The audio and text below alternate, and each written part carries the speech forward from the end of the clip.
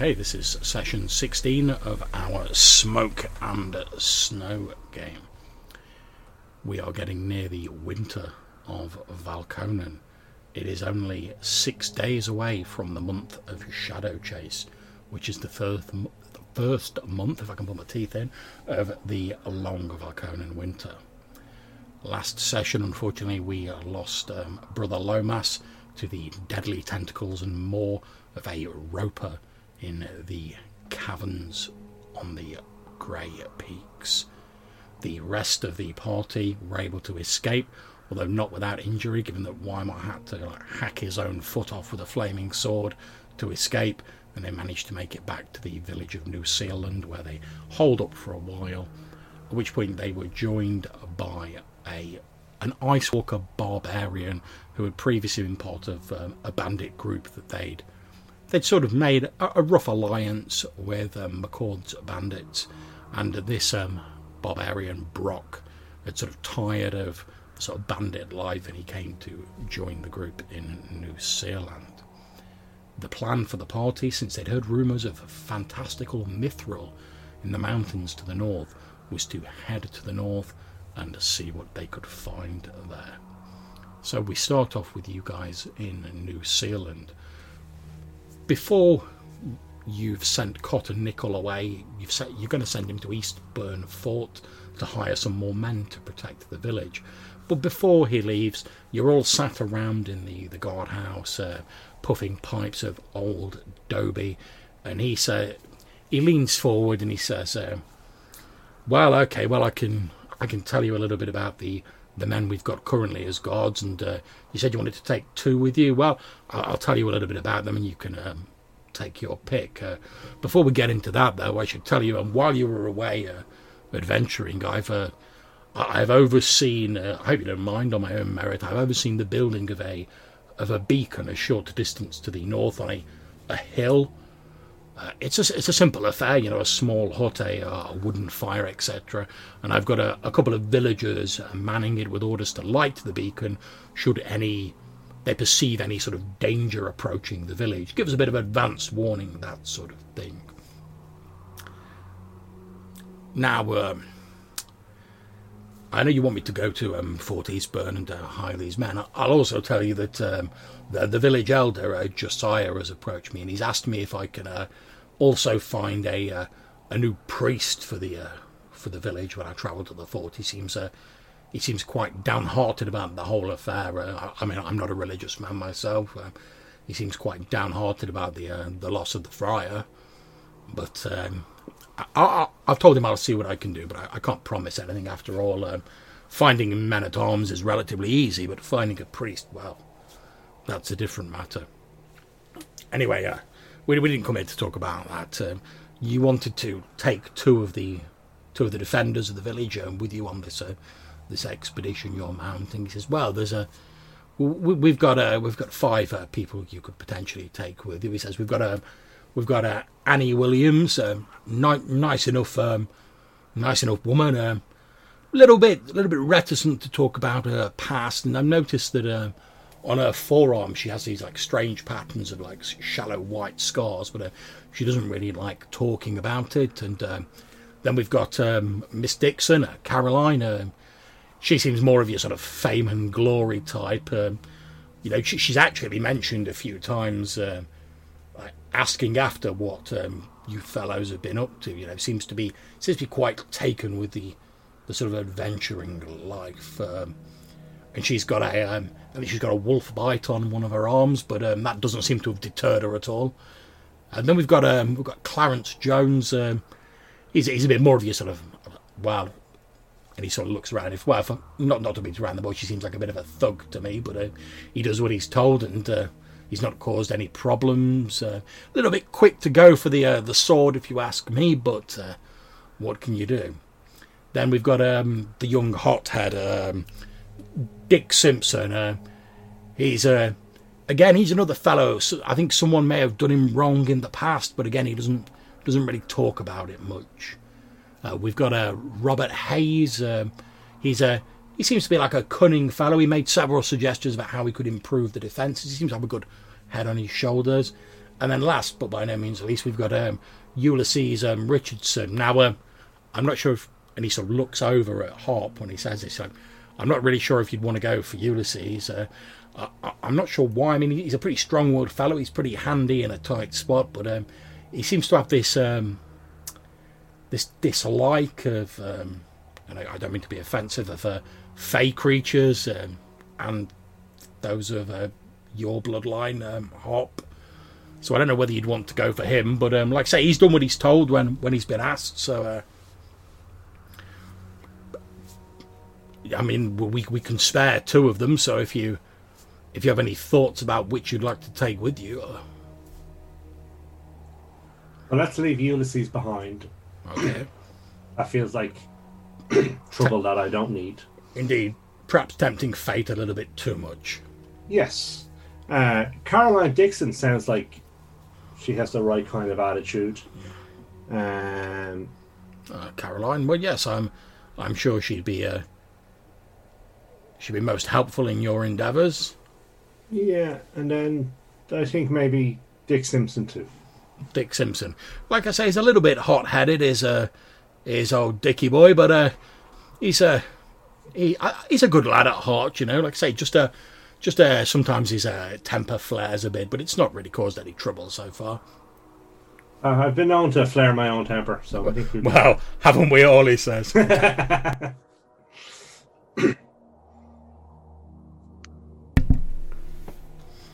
Okay, so I am just going to add these guys on to my sort of party overview. I've moved them into the sort of player party bit. I've not come up with individual graphics for all of the various people because there's loads of them. So yeah, so Leopold is just, or Captain Leopold is just, he's keeping quiet. Currently, he's still smarting about the lack of dwarfs, but he's quite impressed by these doughty females that are rocking up. He thinks that's maybe there is some hope for these humans. Is that the Blue Rinse Brigade that you encountered last? No, they're over the hill, and the less said about them, the better. Okay. Yes, I will. I need to consider what I'm going to do about them. Perhaps I'll turn on the charms and turn them to my cause. Win over their hearts. Perhaps I need to bribe them with some. Well, Werther's original annual flowers in their borders or something like that, or some chocolates or some cakes. Who knows? It's not the strangest thing I've heard. No. Tell you what, you can tell we've got too many NPCs. It takes me ages to find them on this list. Perhaps what I might actually do is just spend a little bit of time listening to their tales of old, and they might appreciate that. Maybe you could chip in a few of your own. I mean, yes, if there's anything dwarves like, it's a tale of old. Yeah, well, it does pain me to be at odds with the ancestors. You know, these old girls, they're virtually ancestors at this point. Not my ancestors, but you know, they're somebody's ancestors. Or will be. Yeah, or everybody's someone's ancestor. At some point, we all become ancestors. So I should probably pay them some respect, despite their lack of respect in my direction.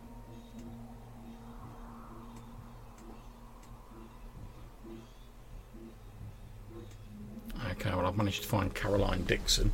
Unfortunately, this massive list it gives you is basically like, here's like everything you've got set up as a character in one huge list, like including monsters and NPCs, and it's like not searchable or anything like that. So you just have to like page down until you find them. And as you can imagine, we've got a lot of NPCs, monsters, stuff like that. A lot of, yeah. I'm going to have to mute myself because I've got Keith Moon cracking away in the background there, so I don't know if you can hear it, but I can.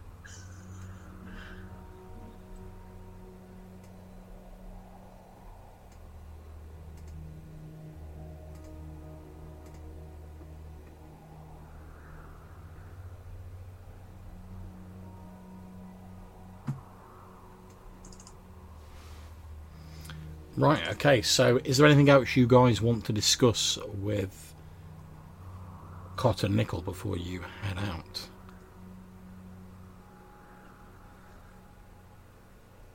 No, I don't think so. I think just again we want them to try and find some dwarves if you can, and some standard men at arms if you can't.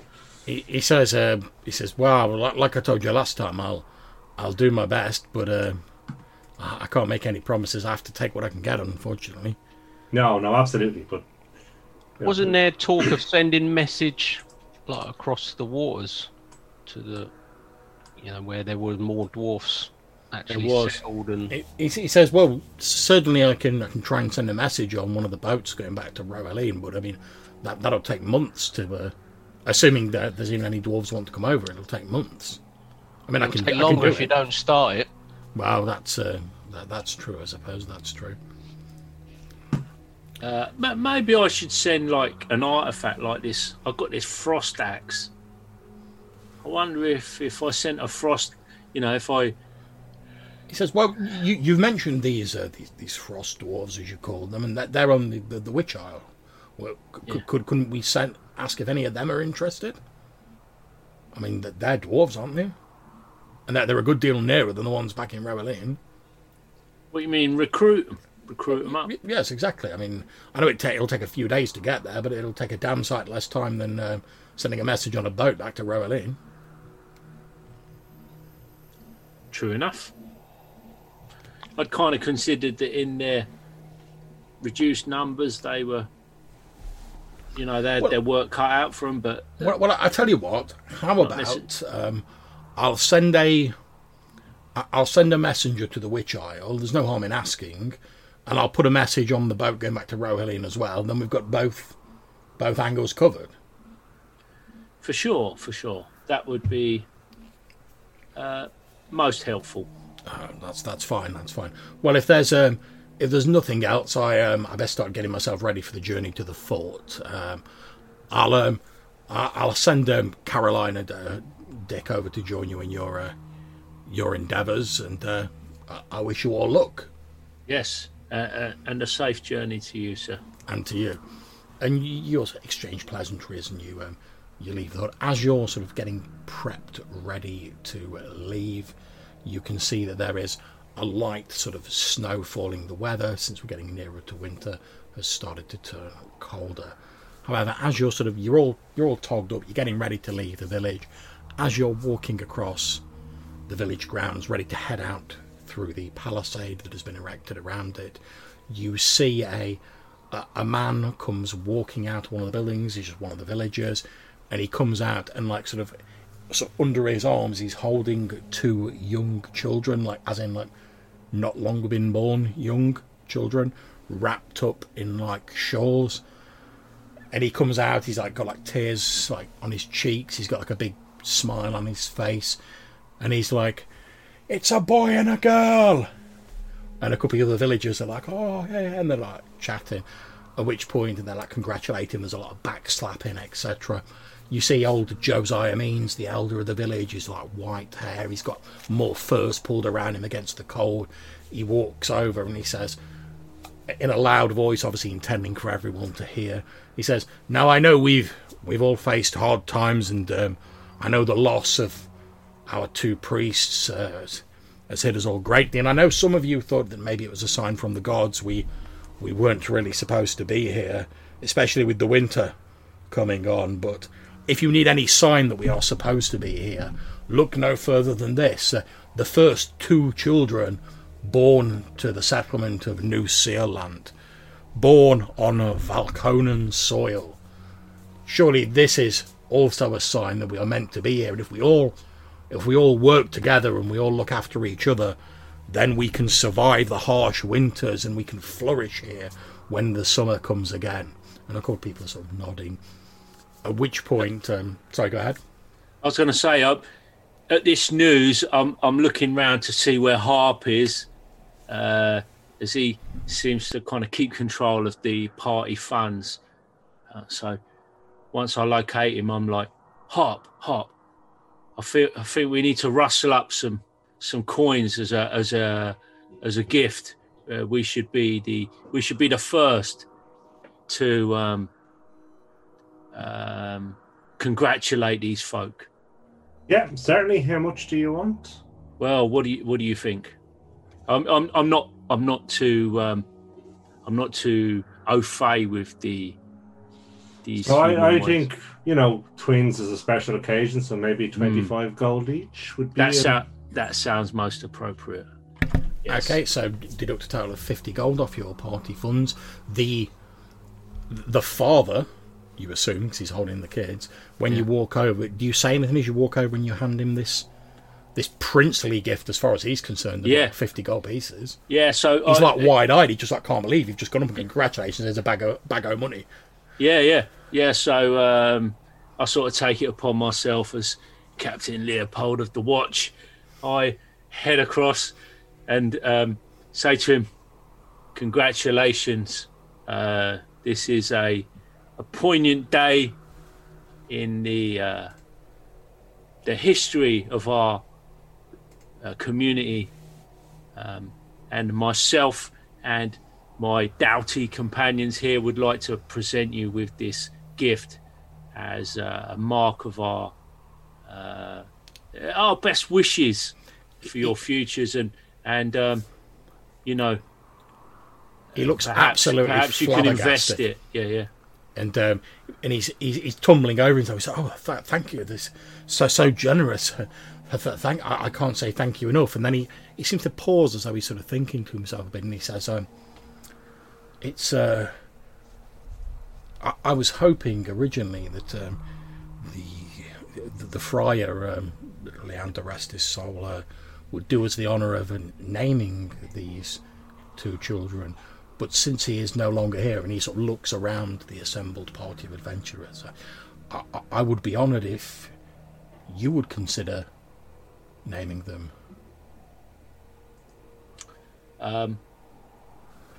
Well, my advice would be to you, sir, to take.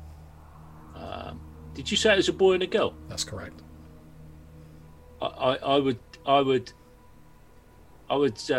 suggest that you take your father's name and your wife's mother's name. That would be my advice, so that they can be remembered going forwards.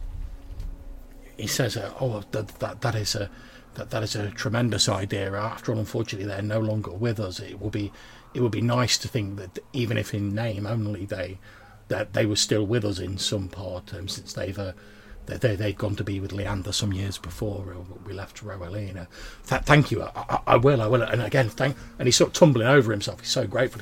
And again, thank you for this magnificent gift. I truly don't know how to thank you enough. I'll put my hand on his shoulder, say, "You're more than welcome. And if we can be of any assistance in the future, you need only ask."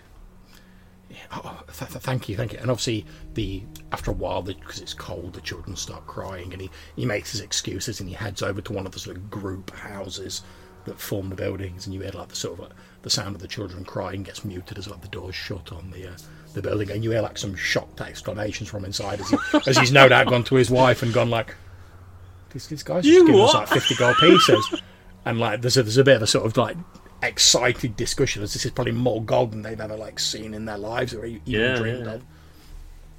Nice. Okay, so with that dealt with, we start the main adventure. As we said at the start, you're planning to travel north to the Grey Heights, where there is rumoured to be Mithril located in the mountains. You know that the journey is roughly 50 miles. Now you've got more than a couple of horses. You've got a cart. However, due to the snow falling, it's still making it sort of quite slow going, quite travelling. So, given that you're a wilderness man, Harp, and also yourself, Brock, because you've been about a bit, you've been travelling around Valconen. So between Harp's experience and your local knowledge, you sort of put your heads together, the two of you, and you reckon it's probably going to take you, in the current conditions, maybe about 8 days to get to like the Grey Heights. And assuming you have nothing further to do, you set off. So you should hopefully all be able to see the main map, and I am going to move you for your first day's travel. Given the current conditions, you're able to move about 6 miles a day. Now, on the first day, about halfway, obviously I've just moved you to the end of where you'll be at the end of the first day, but you're travelling by the river, trying to take advantage of the relatively flat terrain there, because it'd be a lot slower if you're going through the woods. So about halfway through the first day, you see this small hillock that Cotton Nickel spoke of, and there's a very crudely sort of made, obviously been put together rapidly, wooden hut on this hillock, and there is basically like a large sort of wooden bonfire with like a little bit of a tarp to keep the snow off it nearby, which you assume is the beacon.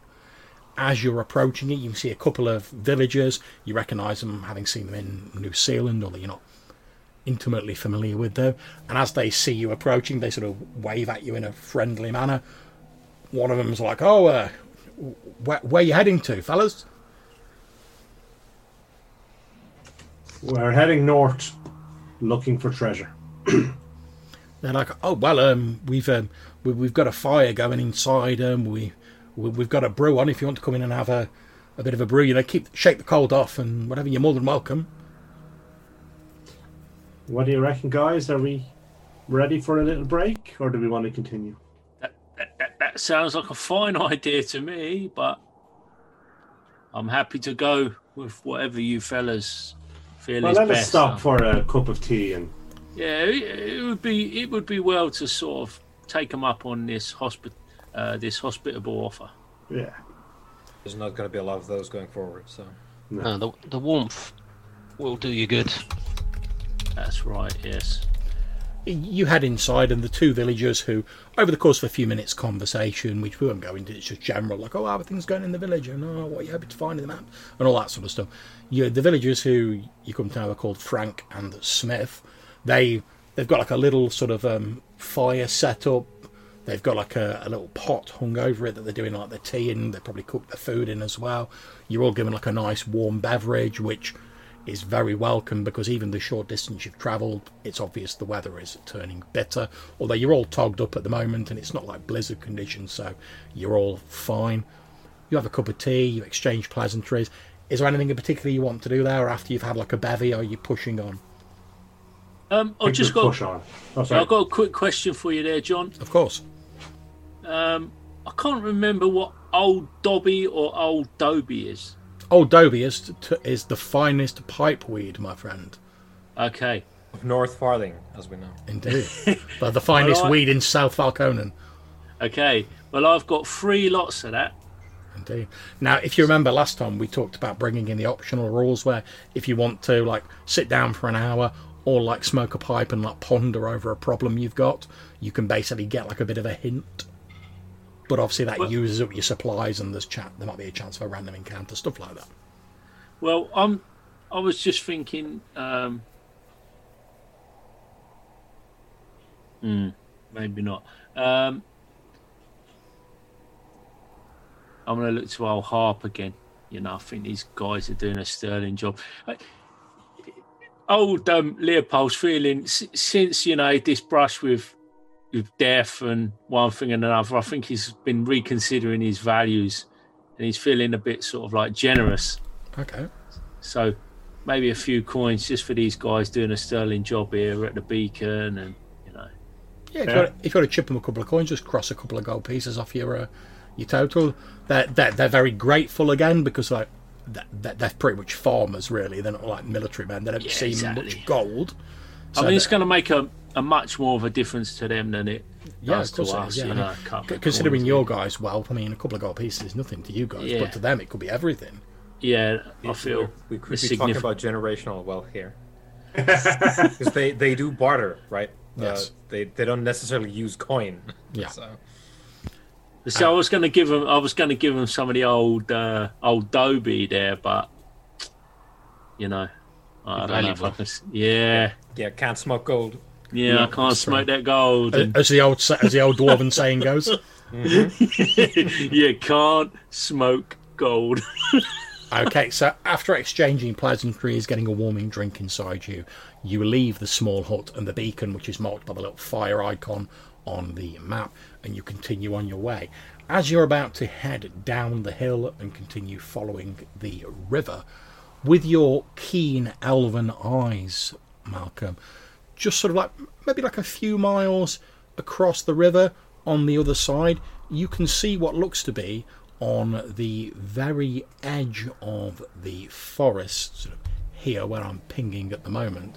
You can see what appears to be a small sort of encampment, it's like a big tent sort of set up just on the very outskirts of the forest.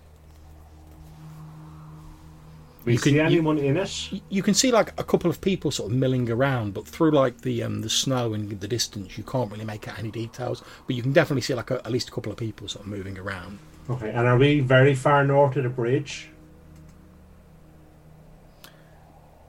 Yeah, you're pretty far north. Yeah. Okay. I don't recognise this as anything to do with McCord's group, do I? It doesn't look like the sort of because obviously when they left the fort, sort of pretty sharpish when they were banished, they pretty much had to make do with what supplies they could take. It doesn't look like the sort of like ramshackle tent you'd expect McCord's bandits to be using. It looks like it looks like it's seen some use, but it looks to be like fairly well maintained. It doesn't look like it's just been robbed off the back of a merchant's caravan. So you're like, it's probably, I can't say for definite, but it's probably not McCord's people.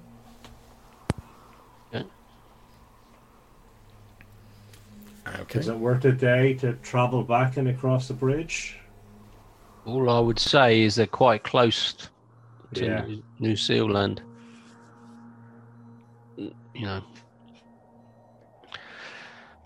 I don't think that's a risk you'd want to take if that's someone that's got interior motives. Obviously, if you guys don't want to travel back down and go across the bridge is pretty much level with where New Zealand is for the purposes of this map. If you don't want to travel that, you could always try fording or crossing the river here, but obviously with the weather being so cold, if you get dunked, it's going to potentially cause you issues unless you can like get your clothes dried out and stuff like that. I'm in no rush. I agree with Brock, and I'm inclined to investigate this, but I have no desire to go swimming in the river, I must confess. No, it's far too cold for that, Lark. Indeed. Yeah, let us head back and across the bridge and we can investigate. Okay, no problems. So it's basically, you've not even gone like your full journey when you see that. So it's probably going to take you like a day. And I'll just move you across to where the camp is. As you head back down to New Zealand, across the bridge, the weather's staying pretty much the same, although obviously like snow has started to build up because it's been sort of snowing constantly. As you get level on the outskirts of the forest and just beyond, you can see the ruins of Castlemaine that some of you have been to previously, and that's where you met Cod and Nickel first of all. As you make your way towards this camp, you can start seeing it in more detail, and you can see what appear to be 3 people. They're sat around a small campfire. They're smoking pipes, one of whom is an elf, one of whom is a dwarf wearing like fur and chainmails, and the other person appears to be a man who's obviously a religious man. He's wearing like clerical vestments. He's got like symbols of like Leander sort of like sewn into his robes and stuff like that. They're all sitting down sort of like smoking a pipe. As you get a little bit closer, who's taking the lead as you're sort of approaching? Have we got a face, man? I feel like as soon as we knew it was a dwarf, Leo was like sprinting ahead. Well, Is that what you're doing, Leo? I have to confess, I'm quite encouraged by the fact that there's a dwarf in town. But yeah, Who has got the highest charisma as it goes? What is this? What is this charisma that you speak of, as if it could be so easily quantified by a number that ranges from 1 to 18? The latest research 3 to shows 18. that most individuals place somewhere on a scale from 3 to 18. Well, that's it. That should tell you a lot about Leopold's charisma. That he thinks you can go down to a 1. Yeah. You know what I mean? He's already given himself a -2. Look, I've only been playing since 1980. You've got to, cut me some slack, man. That's it. Okay, so who's going first? Well, I've probably got the lesser movement rate. I think we'll find Weimar's got the lesser movement. You want to. Yep. Yeah, I'm happy to go first unless Leo wants to. I think I'll sort of be hiding. I can imagine Harp sort of striding through the terrain, and Leopold is like scurrying along behind, kind of curious. I mean, Brock is quite charismatic, but he's buff. He's new to the group, so he doesn't feel that he should be taking the lead in anything at this point. He's still trying to earn his still finding his place. Rights. Yeah, quite right. He should know his place. That's accurate. Yeah, any day now we're expecting Leo to learn his place. I think it might be a long way. Yeah, I reckon. Yeah, Harp. You probably appeal to the majority of them folks there, and you got the longest legs, so I'd reckon. Okay. So I guess I'll be taking the lead then. Mm-hmm. Okay, so given that you're a man of the wild, you know what to look for when you're moving through the wilds, and obviously you've been in the Whalesong Woods before, you know the sort of thing that lurk in there. You're being a little bit cautious, but you're still moving with relative speed.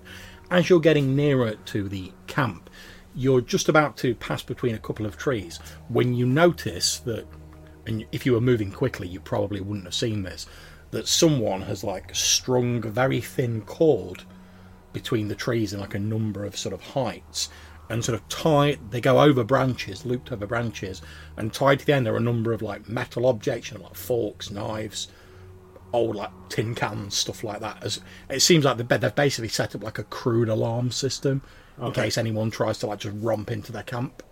And how far away from the camp do we think we are?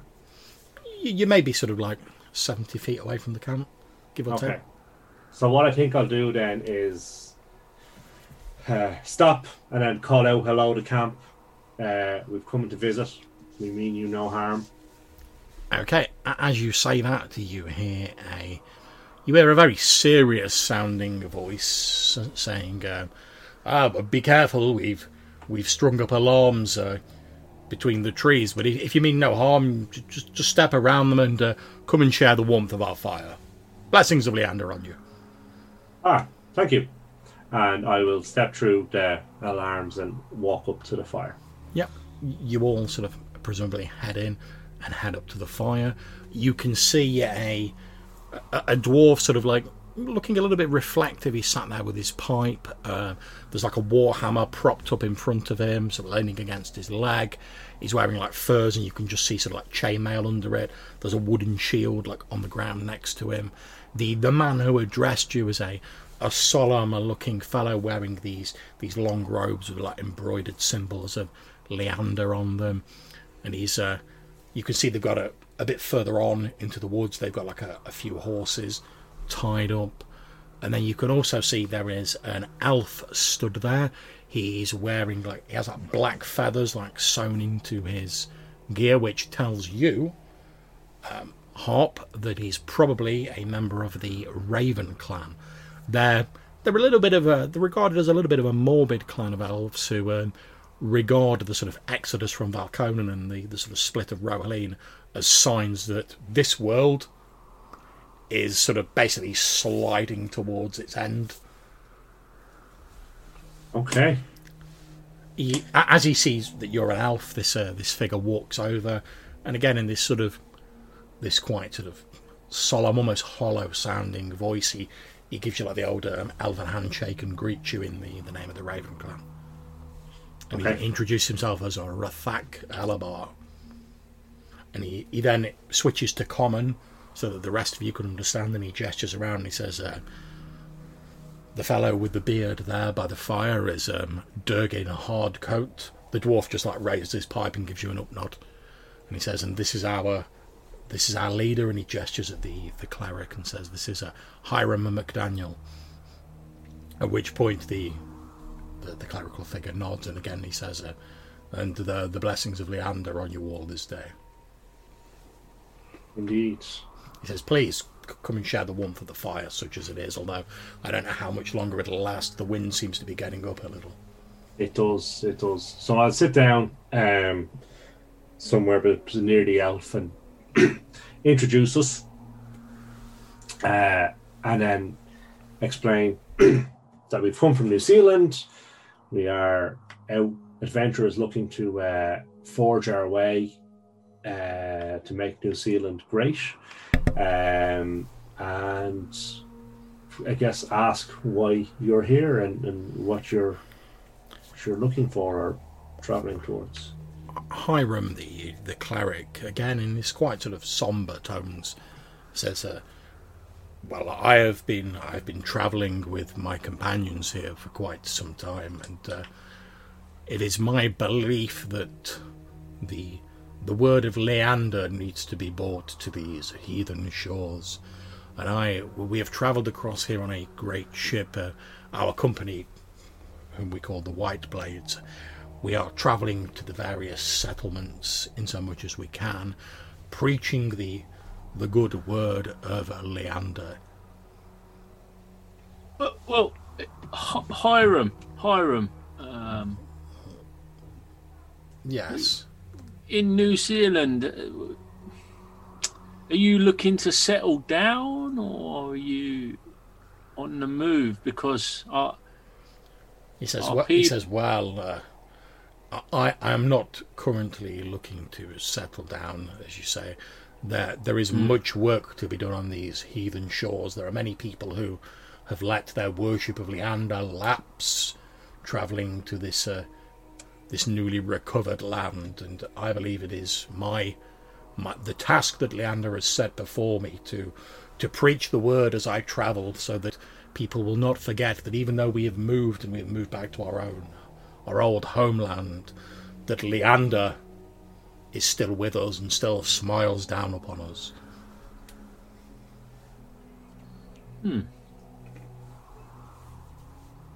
Unfortunately, our community has lost their priest of late, and they. I'm sorry to hear that. It sounds like. It sounds like you've got other ideas, other aspirations. We'll carry on looking. Well, I'm sure if the people of your village are good Leander following people, that and he sort of raises his hand up to the sky, I'm sure that he will provide. And as this conversation is going on between Leopold and Hiram, the rest of you are sort of looking around and taking in this adventuring group, the White Blades, and looking around, you can see that they are like tooled up. They're clearly not like, oh, we're like some scrubby like guys who are just setting out on a life of adventure. We've got like a wooden spear and a hand axe between us. They are like prepped. Do they have any recognizable livery or Indeed they do, or symbology? And if you look at the map, you will see I have updated the symbol, so it no longer shows a tent. It shows a shield which has two white swords crossed over, and then a golden cross of Leander in the centre of it. So there's some pretty big movers and shakers, are they? Is that recognisable then to anyone? I'll tell you what, anyone who wants to see if they recognise them, make me a D6 roll and tell me what you get. I mean, they're from overseas, though, aren't they? I've got 1. Okay. I got 5. Okay. I'm not rolling. I'm not impressed by that celebrity status. No, if they're overseas, I think there's absolutely no chance of me That's fair. knowing of them. So, Weimar, you vaguely remember hearing about the White Blades. You're pretty sure you don't know a great deal about them, but you're pretty sure from what you've heard that they come from the kingdom of Tosan, which is like a more sort of like religious ruled empire on Rohaleen. It's basically like the centre of Leander worship on Rohaleen. They were actually recently engaged, like before you left, in a war with Keystone, where you come from, because the reason they gave was like, the avarice of these like merchant princes in Keystone. It's like an affront to Leander, and a lot of people were like, yeah, but if you could take over their like trade routes, that'd be quite handy, wouldn't it? But with the discovery of Valconen, that sort of put an end to that war, which led to more sort of rumours that perhaps the Tosan theocracy was just looking to like grab some more resources, and maybe now more were available, they didn't see the need to try and like grab Keystone's resources. But you remember hearing like that perhaps you think maybe they perhaps fought in the war, but you don't really know any details. You know that they are supposed to have been around for like quite a while. So this isn't like a state company; it's a free. Yeah, it's a free operation. company. Yeah, and obviously you don't know the details because you're from a different one of the different kingdoms. But you're pretty sure that they're not just like first level adventurers. They've been around for a while. How many horses are there? Can we see? 3. Okay.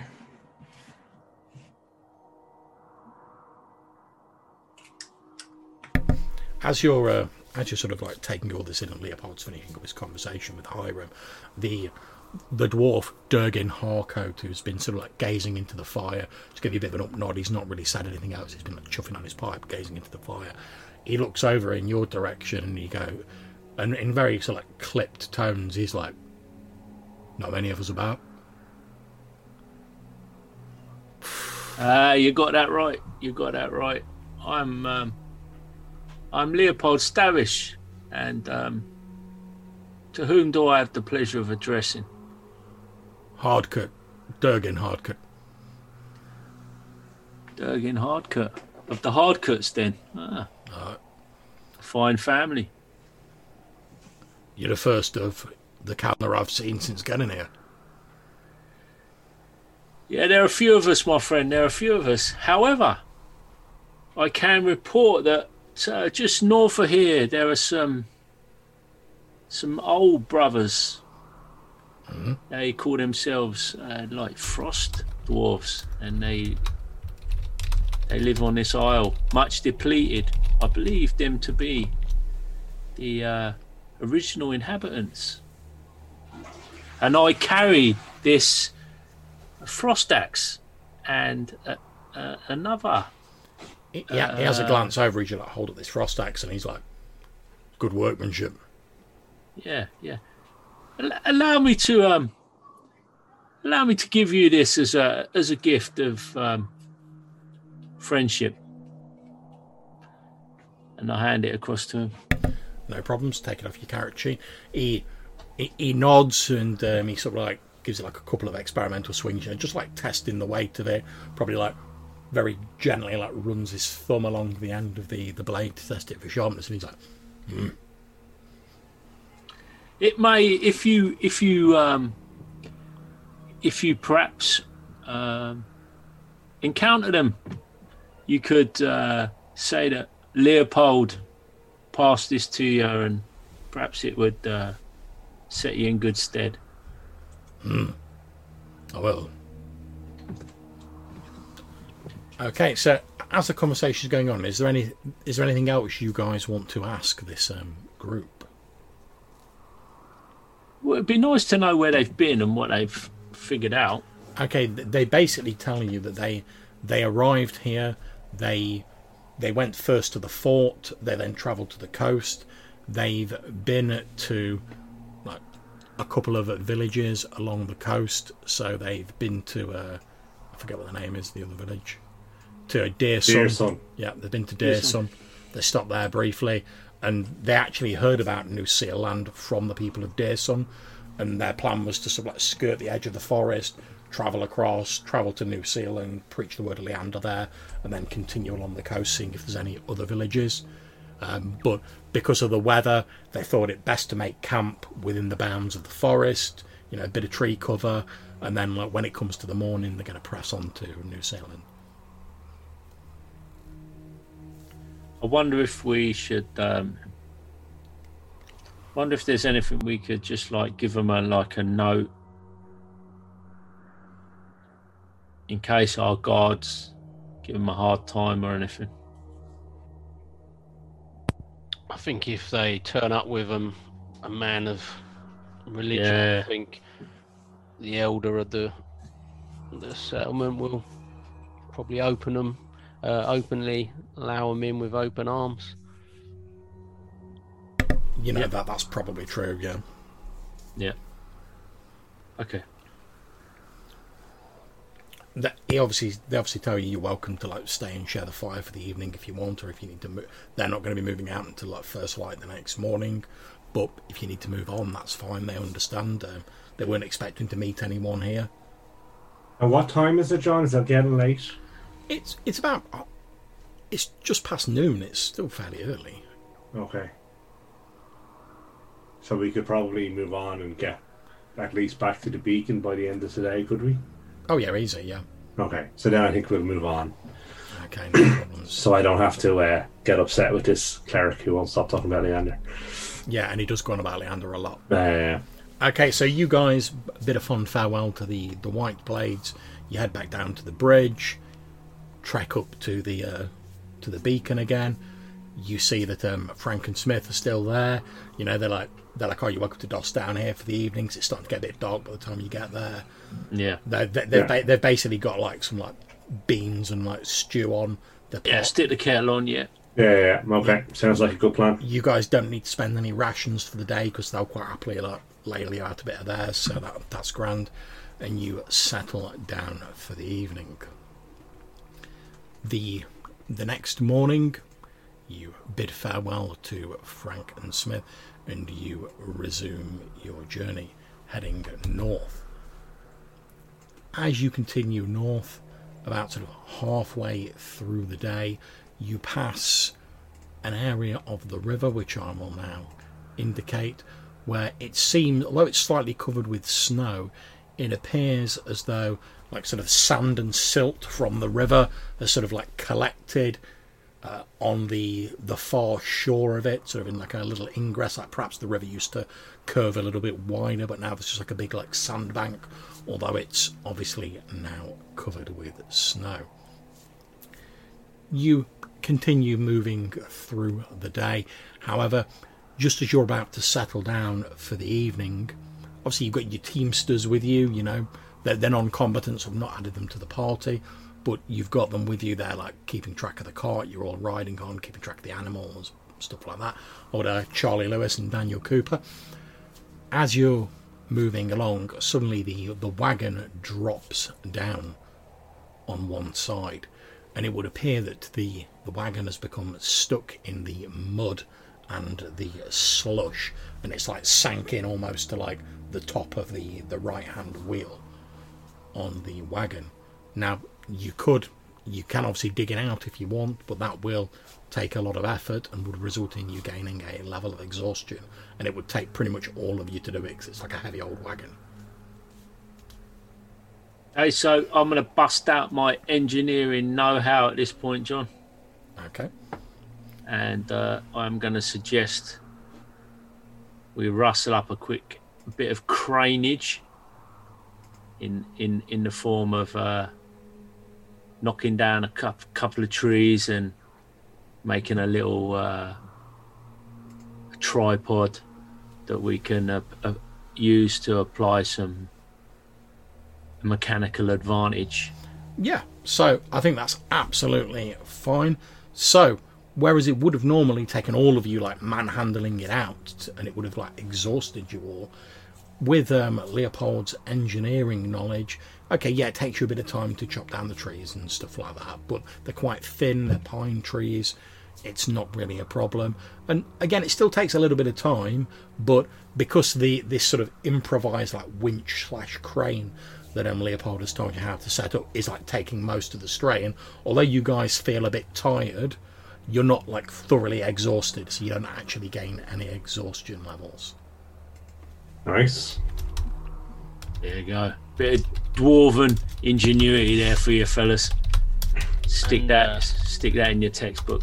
And Brock will be trying to show his usefulness, putting a bit of extra muscle behind it. You know, he'll try and take the brunt of the heavy lifting sort of thing. Yeah, and indeed, I feel like he'd have been in there chopping down the old trees there as well. Yeah, you certainly know without the bulging muscles of Brock Montaigne, it would have taken you a lot longer to chop down the trees.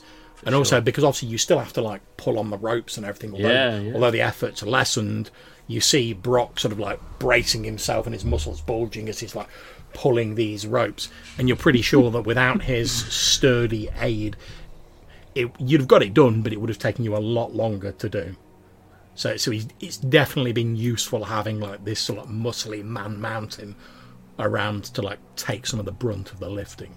Busting out that 80s Eye of the Tiger soundtrack at that point. That's it. In fact, you sure as you like listen, you just sort of listen over the wind as he's putting his rope, you can hear like, and we have a little bit of a montage as the Snow whips his hair around like the gleaming muscles of Brock Montaigne as he's pulling these ropes. That's it. Rising up. Indeed. And you reach the end of the evening, you all make camp, you all settle down, so you all need to eat a ration to like maintain your health.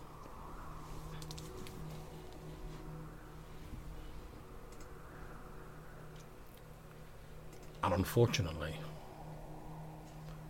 when you awake the next morning, the weather appears to have worsened. The snow is falling much heavier, and the wind is much more biting. We're getting to the sort of point where it's almost a blizzard now falling. The temperature outside has dropped to perilous levels. You know that like if you weren't togged up, I mean you're still feeling the cold despite all of your winter gear. You know that like if you were a person who like was unprotected by heavy furs and winter gear could easily freeze to death in this weather. That's how cold it is. And it's also going to make it a bit more difficult to like spot things in the distance because of the heavy snow falling down. And it's also, however, on the upside, if you're trying to be stealthy, that's going to be a bit easier. The ground is thickly covered in snow, making it quite difficult to travel through. But, presumably, unless you say otherwise, you push on. Is there any way of experience allowing us to tell how long this is likely to go on for, how many days, and you know whether this is set in this weather or? You know that most sort of blizzards like this, because we're not, you know, that they can last for like a long old time when it's like the depths of winter. However, we're still just heading into winter now. So you think maybe a day or two, maybe 3 days if you're unlucky, with your like local knowledge of Valconen and the weather patterns. Okay, just bear that in mind if it gets almost unbearable, whether there may be a. Yeah, let's push on the first day and see how far we get, and then we can decide. Okay. So, you guys do indeed push on. And with the aid of Brock's local knowledge and your sort of skills as a woodsman, Harp, you do make reasonably good time. And because you're near the river, it's not like you're moving through snowy woodlands or anything like that. So, it takes you maybe have to travel a little bit later into the evening, but you do manage to make your sort of 6 miles for the day. John, we must be quite close to our old mate. The old fella in the tent. I can't think what his name was. The You left him in New Zealand, didn't you? yeah, he's in New Zealand. Is he? Did we Yeah. take him back there? Yeah, you took him back, Yeah. Oh crap! However, Okay. as Well, you that get- was the right thing to do. quite. However, as you're getting near to the end of the day, though, you do remember that as you're sort of looking around, you know that sort of just to the east, sort of around about here, where I'm sort of going to ping shortly, which hopefully will come up. There we go. You do know that that's where you, a while ago, you found the sort of like the healing herbs. You remember the friar sort of like finding some healing herbs there. You also know that off to the west, as you can see this as you're moving along, sort of on the bounds of a hill, there is what appears to be a set of ruins, like maybe of a cottage or something like that.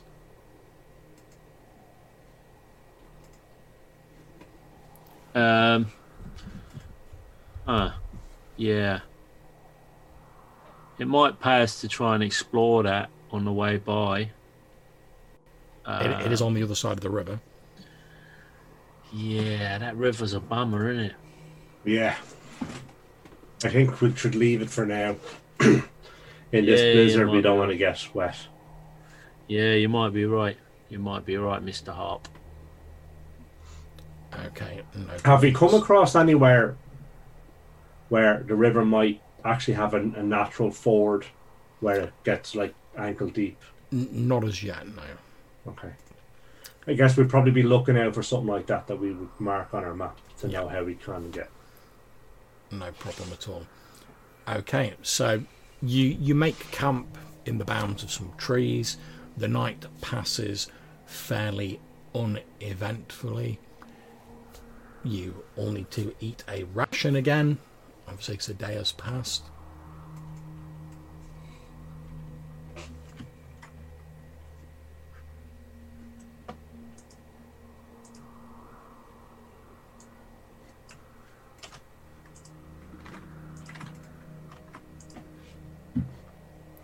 The next morning, the weather conditions are relatively unchanged.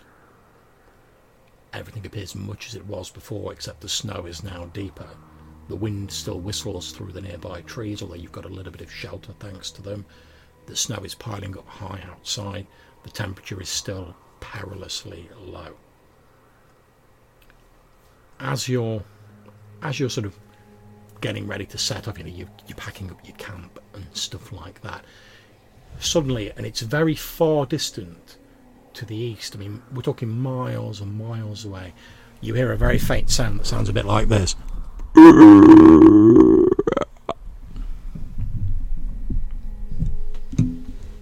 But it appears to be coming from very far distant.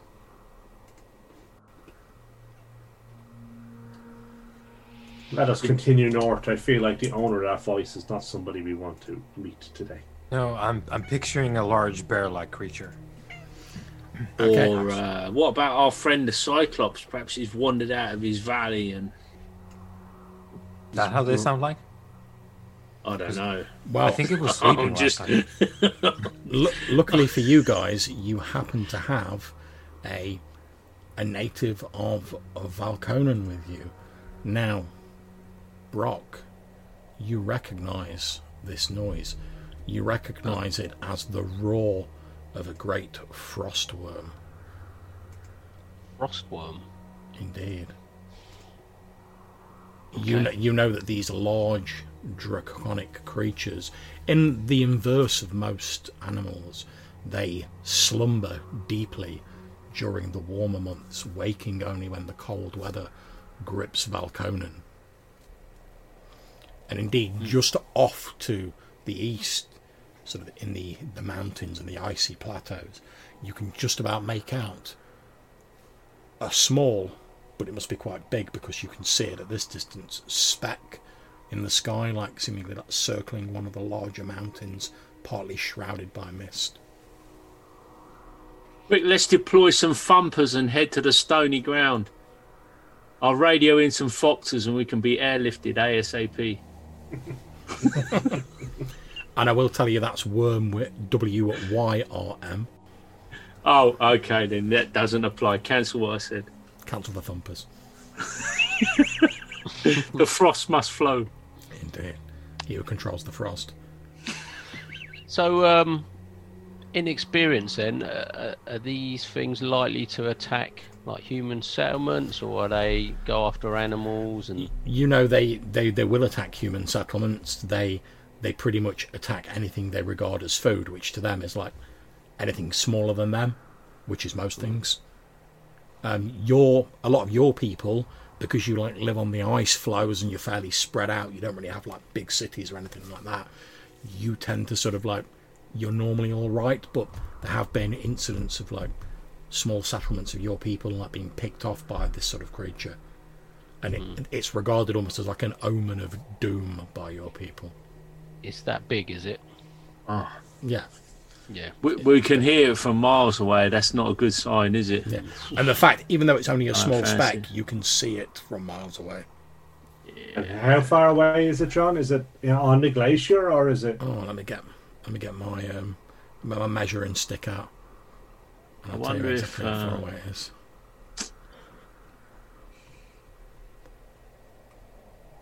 Obviously now I've just got to wait for my computer to allow me to How zoom. how do these things zero in on creatures? Is there a way we could mask our presence, Mr. Brock?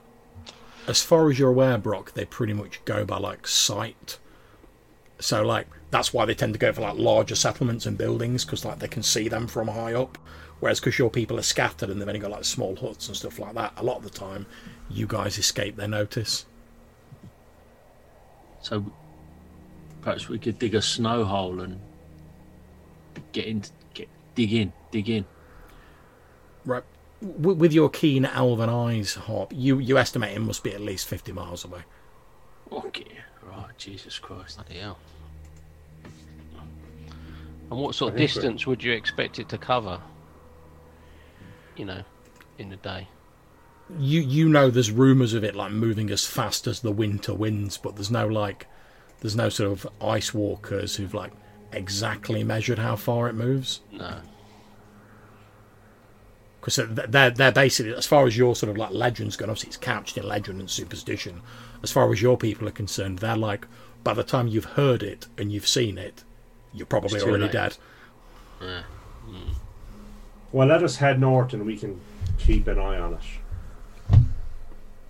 Okay. Yeah, No I mean, problems. that's a long way away for Yeah. little specks like us at the moment. Yeah, but if it heads at the speed of the winter wind, you know, that's going to be here pretty quick. Yeah, You but know, it's not like us mugs slogging along in the snow. This thing's like rattling along there. Yeah, but we can Like- keep an eye on it. If it's starting to get bigger, we'll know it's getting closer and we can scatter. Yeah, Mr. Hart. With respect, it's not me keeping an eye on this thing. It's it keeping an eye on my dwarven self. Is what's concerning me. I feel you're probably the safest amongst us as I look down at your vertically What are challenged you trying to self. say? What are you trying to say? Because I'm probably the one that can dig myself a hole the quickest and secrete myself within the snowy surrounds. That's Well, your what you're hole trying would to say. certainly be smaller than anyone else's. Yeah. I Well, I can it's think of a hole that I'm going to shove my fist in shortly. I don't think its eyesight is quite as good as our elven friend here. And if he is, we can just feed him the dwarf. It'll be fine. We'll see how fine that goes. Yeah, if it comes to that, unfortunately, it would have all of us as a Well, it's your funeral. That's all I'm saying.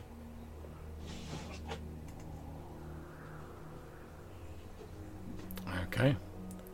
So with much discussion, you guys continue your journey northwards.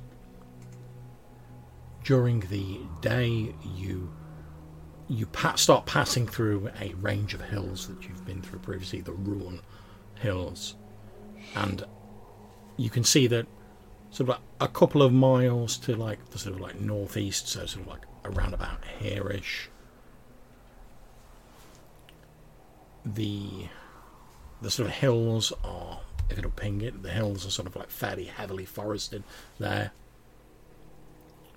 and you know that sort of to the you sort of pass a hill cave just to your west, and you know that this is the cave where you previously encountered those strange dogmen with the sort of bony tails. And you know that beyond that, half a dozen miles further to the west, on the other hill, are the ruins of the Temple of the Sun that you visited previously. The weather, that's the place with the beetles, yeah? Indeed. Yeah. The weather has started to subside a little. There's still snow falling, but it's no longer a blizzard. Much as Brock predicted, the blizzard seems to have spent most of its fury, and the snowfall slows slightly as you move. You all make a camp for the evening on top of a small hillock, so you've got a good range of movement around you.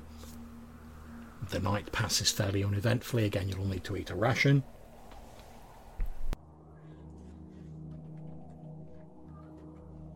At the end of the day, John, what's the update from the worm? Sort of sound wise, is it got any closer or? Well, I think now's probably a good time to find out, to be honest. So, what I'm going to ask you to do, Brock, is can you please roll me a d6 and let me know what you get? A 6. A 6. Okay. So, as you're sort of on the lookout for this thing, because you've heard its loud roar, and obviously you're, especially given your people's sort of history with it, you're wary of it. I think it's fairly safe to say. Mm-hmm. You do spot what appears to be the shadow of a large creature flying out of the mountains to the east and moving further inland.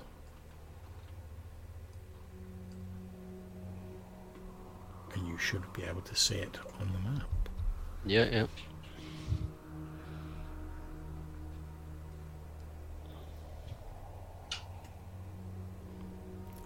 Now, bear in mind, it's still like miles and miles away from you guys. I mean, we're talking like, it's at least like 15 plus miles away from you guys. But it's big. It's very big. And it's this large, sort of bluey white, draconic looking creature, which as it flies, you can hear the distant like of its wings as it occasionally flaps them, but most of the time it is fairly silent as it glides on the cold air away from the glaciers.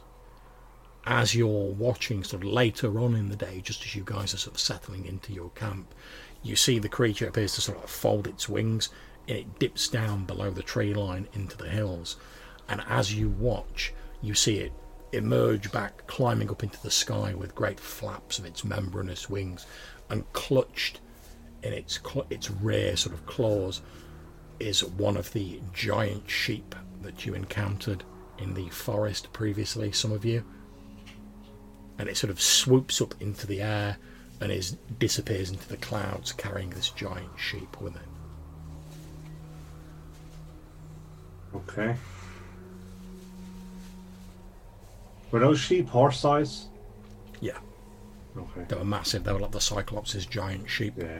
And indeed, against the sort of white of the background as it climbs up, you can see that this sheep has like the red splotch mark that you saw previously.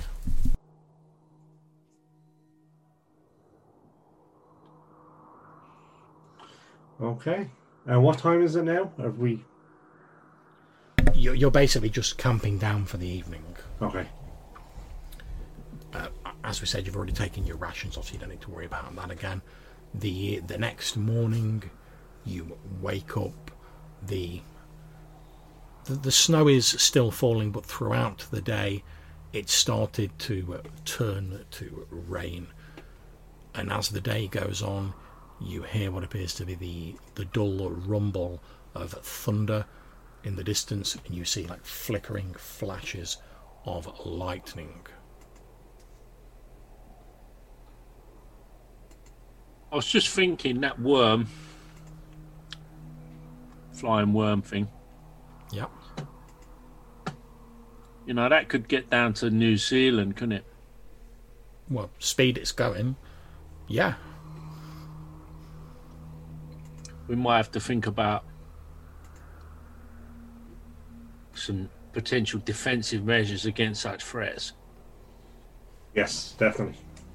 What's our sage up to nowadays? What have we got him on in a minute? Well, when you last set him a task, it was you sort of interrupted him looking for treasure rumours, and you set him the task of finding out more about this curse that Malcolm's apparently labouring under, this weird sort of skin, uber acne that he seems to have, and whether the sort of skull ring that he found had anything to do with it. Right. I wonder if he's a bit of a Leonardo da Vinci type of guy that could turn his hand to devising military defences as well as arcane whatever, you know. Wonder if he can in a giant crossbow. Yeah, you know, like a sort of, yeah. Wonder. And as you're sort of pondering this, like, you know, packing up your camp, getting ready to like move, sort of debating whether to go back, whether to carry on, you hear the dim sound, like the slightly distant sound of horses' hooves moving through the snow. And as you look in the direction of the sound, you see what appears to be one of the villagers from New Zealand riding on a horse. He's got like a couple of coats on pulled around himself, and he's like galloping this horse. As he sort of sees you all, he sort of like waves his hand to attract your attention, and then he starts like galloping the horse towards you. Oh, right. As he draws level with your partially packed up camp, he pretty much almost falls off his horse. You can tell he's probably been like riding through the blizzard. Like, yeah, his I'll rush over. He's cold. Yeah, I'll rush over to try and aid him there. You help him up, and he's like, oh, you see, his lips are chapped. There's like frost in his beard. He's like, oh, thank you. I wasn't sure I'd be able to catch you. Quilak sent me. Whatever is the matter? You seem in a fair old state there, my friend. He says, yes. Quilak sent me north with a message for, and he looks around you and then he points at Harp and a message for you. What did he say? He says, wait a moment, he made me memorise it. He said to tell you that he doesn't think your curse, and he said he did that when he said curse. He doesn't think your curse is a magical effect, more a like to a disease or a skin condition that has been inflicted on you. He says, from what he can work out, though, the ring that you asked about may have some healing powers to it. That although they aren't connected, if you were to wear the ring, it may actually help with your condition. Okay. And did he give you the ring to bring to me? Yes. At which point, maybe a D6 roll. Anything but one you find, he's still got it.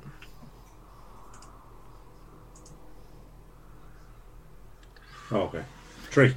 I had a terrible feeling about it. He spends like 5 minutes sort of going like this, and then he doesn't seem to be able to find it. Then he like pulls off his boot, and there's like a fairly pungent aroma wafts into the air. He's like obviously not changed his clothes for a while, and he reaches down, and on one of his like slightly manky toes, he's like put this skull ring on his like toe so he didn't lose it.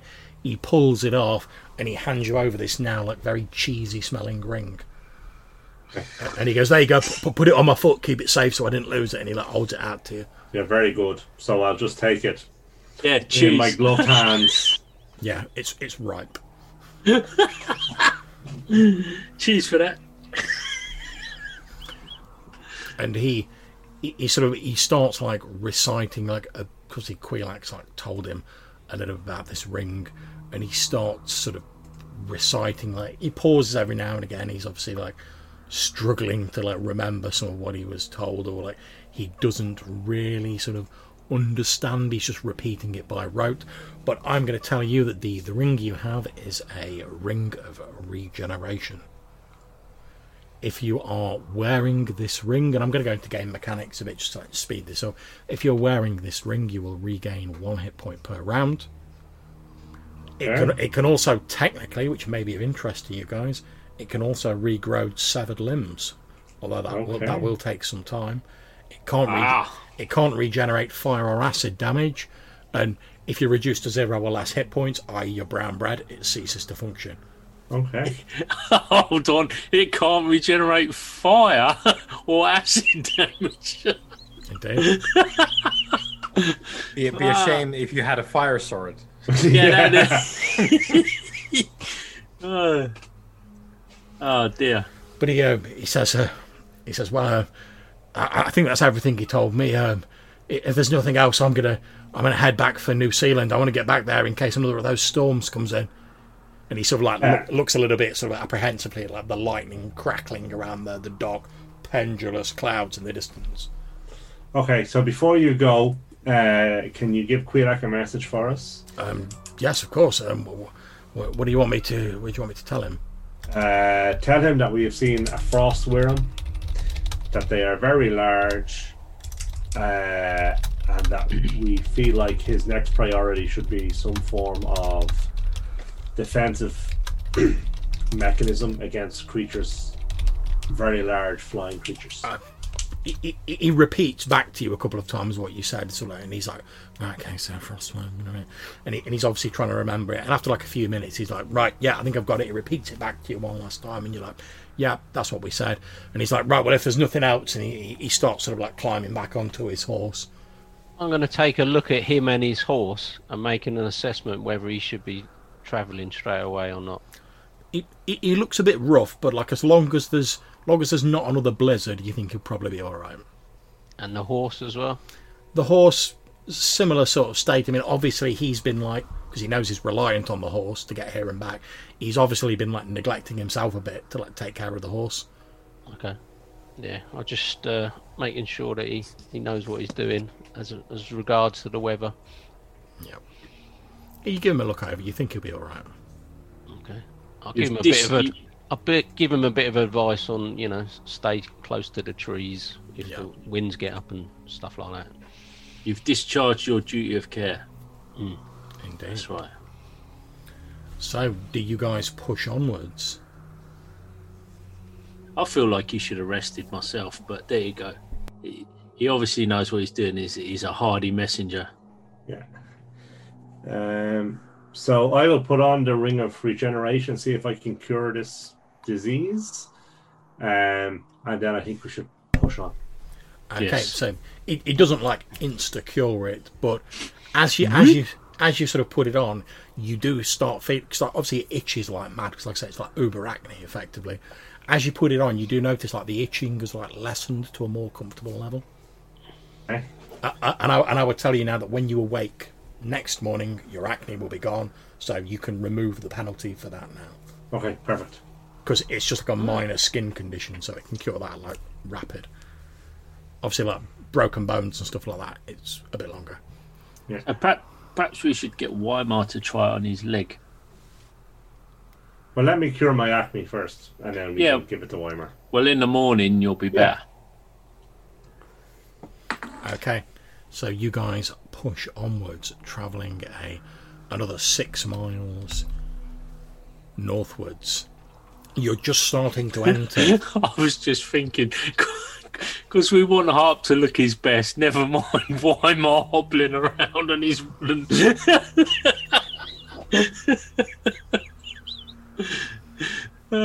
My penalty is far worse, to be fair. Okay, so you have just started entering the southern sort of part of the Grey Heights. The land starts sloping upwards as it becomes first hilly, and then as you continue on it starts becoming mountainous. The terrain is a lot more rocky here, and there are thick snow drifts piled up around.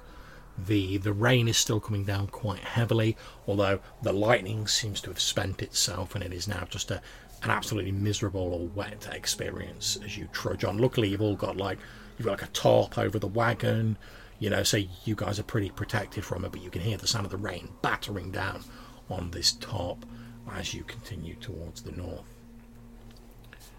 As you enter the Grey Heights, you're sort of looking around. At the end of the day, you're looking around for a place to camp, and you notice a few sort of odd, like browny, sort of grey, like streaks on the snow, sort of in patches as you're sort of heading through this area. And if we investigate them, what do we find? You head over to them, Hop, and you have a look at them, and you're pretty sure like what you're seeing streaked on the snow is bat guano. Okay. Oh, nice. And judging like by lots of little bats, or it's difficult to tell. I mean, there's a lot of guano, but judging from the streaks, it looks as though like whatever left this dung was sort of like heading to the sort of like the northeast. Okay.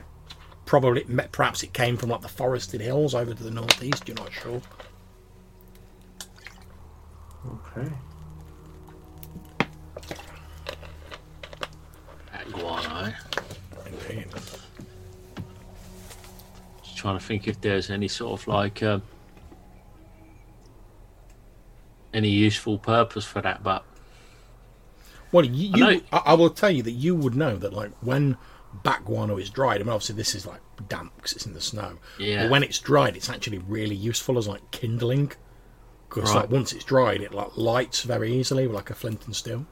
Pretty good on your for agricultural purposes as well. Yeah, exactly. As a fertilizer, I mean depending on what the bats have been eating, but generally it's quite good as a fertilizer.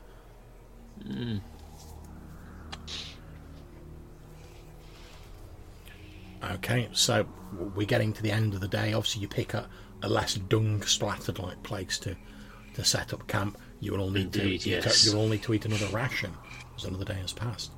Yeah. And you all sit down and have a bit of a smoke, and you all take your various watches during the course of the evening. I also want to consider the next day's journey through the mountains with regards to the cart, and trying to think of a route that will be best suited for what we're trying to do. Make me a D6 roll, bro. 5. Yeah, you're pretty sure that you can. There's numerous sort of like passes and sort of like trails through the mountains. You're quite familiar with them. You're pretty sure you can make good time moving through the mountains thanks to your knowledge of them. Okay. Whereas that if you were just trying to, obviously we're moving in a straight line on the map, but if you were literally moving in a straight line, like it'd take you ages. But you're able, as you sort of start moving again and you head off in the morning, Brock is able to like direct you through like slightly less impassable areas, saving you a good deal of time, although the going's still quite slow. And the next morning, as you move again, travelling deeper into the Grey Heights, again you pass numerous areas that are speckled with this bat dung, and those of you who knew him, that about 6 miles to the east, just on the edge of the forested hills, lies the empty grave of John Cameron, one of your previous companions. Are they 1 mile hexes, them little ones, John? Are they? They are 1.2 mile hexes. 1.2. So the next size up is a 6 mile hex. That's correct, yeah. And then you go to the 18. Yep. Gotcha.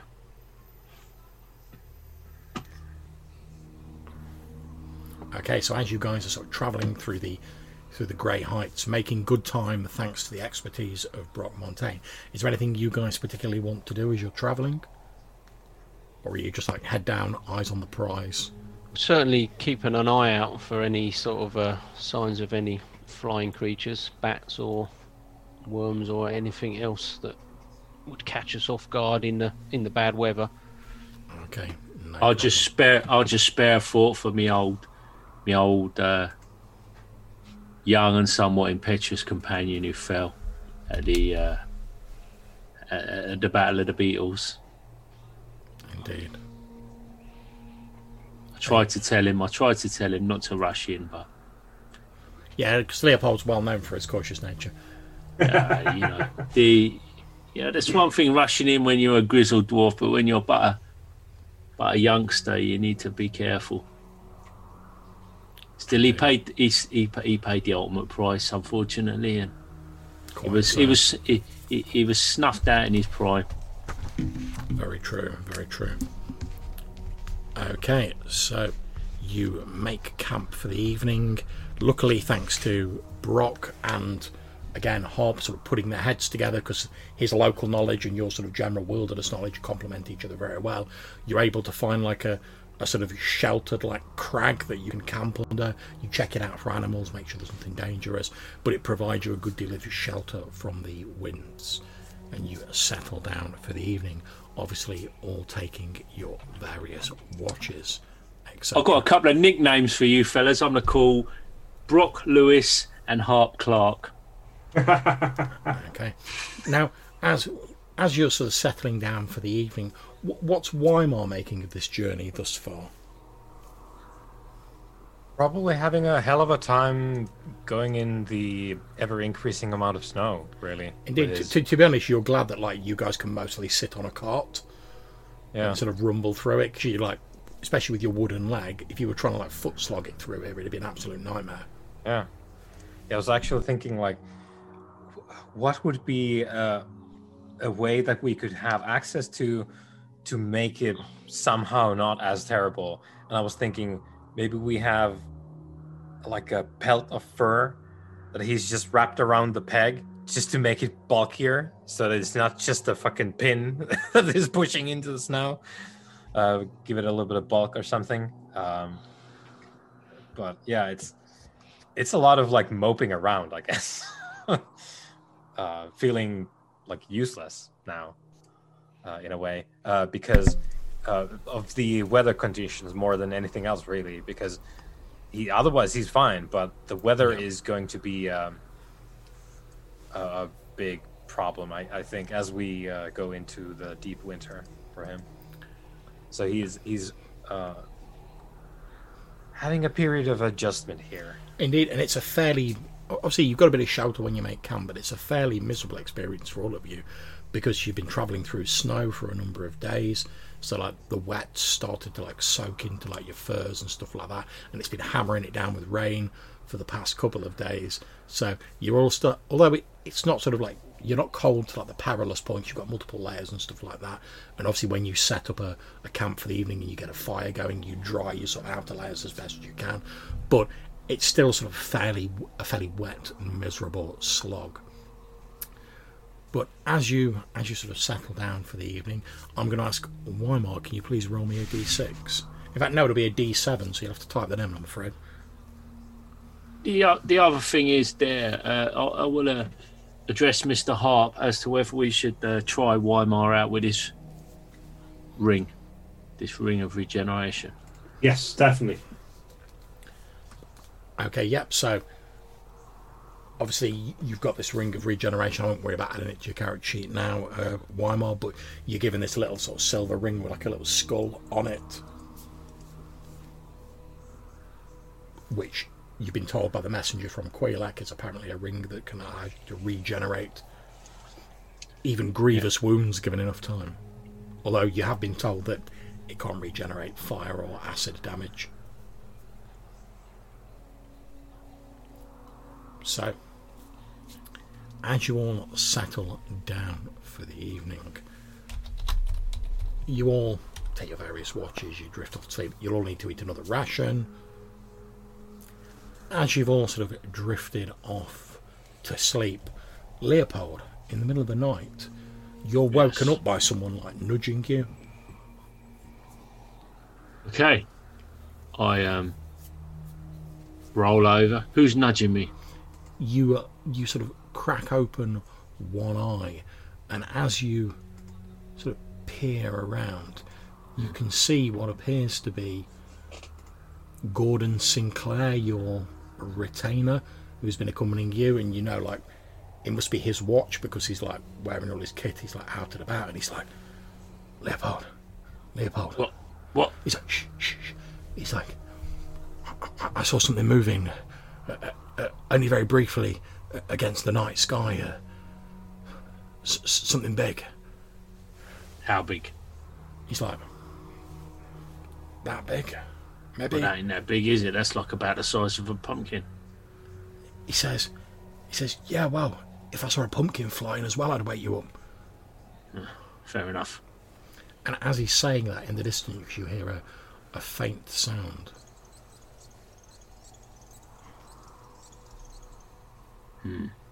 And briefly against the moonlight and the clouds rolling across the sky, you see what appear to be several large shapes, and you hear the flapping of membranous wings.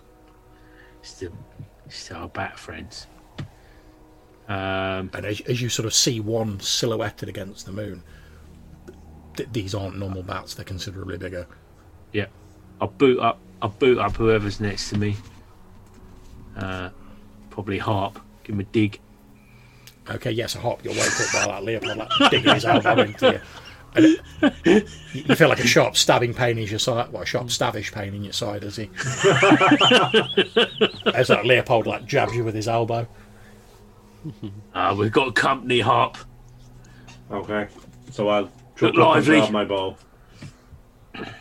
And whilst he's like arming up, and I point in a direction, giving something to look for, rouse up Okay, the rest of our number. now like both of you are awake and you can sort of like, compare notes effectively, because obviously Leopold and Harp, you're the ones with the night vision. Yeah. So like having like a quick count, you would estimate there's maybe 9 or 10 of these like creatures sort of like flocking around, for want of a better term. Okay, what do we know about these things? Do we know about echolocation and stuff like that? Probably not. No.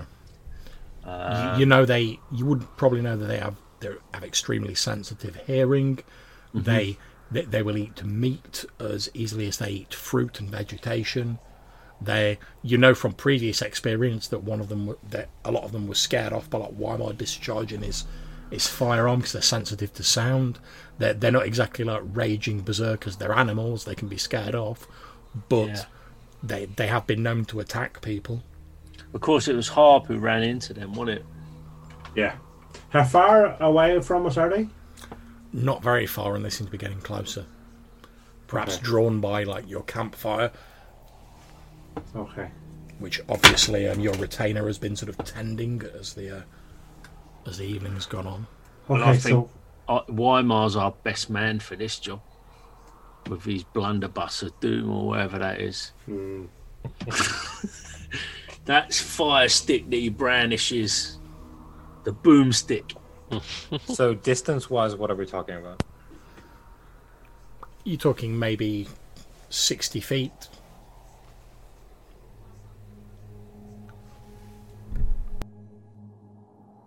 I'm not sure if it's mentioned anywhere how close they would have to be for I guess, people who can hear it. Yes, basically, yeah. So that is quite a large area of effect there. Yeah, particularly at the minute because you're like elevated and you're in these echoey mountains. So. Yeah. So if I can have a sort of understanding of the general direction to cover the most, I'll set about firing them. Okay, now are you specifically firing at one of them, or are you just like trying to? Well, I guess I'll try. I'll give it a good old keystone try. It's while I'm firing it, I guess. Okay, that's absolutely fine. So make an attack roll with your firearm. Here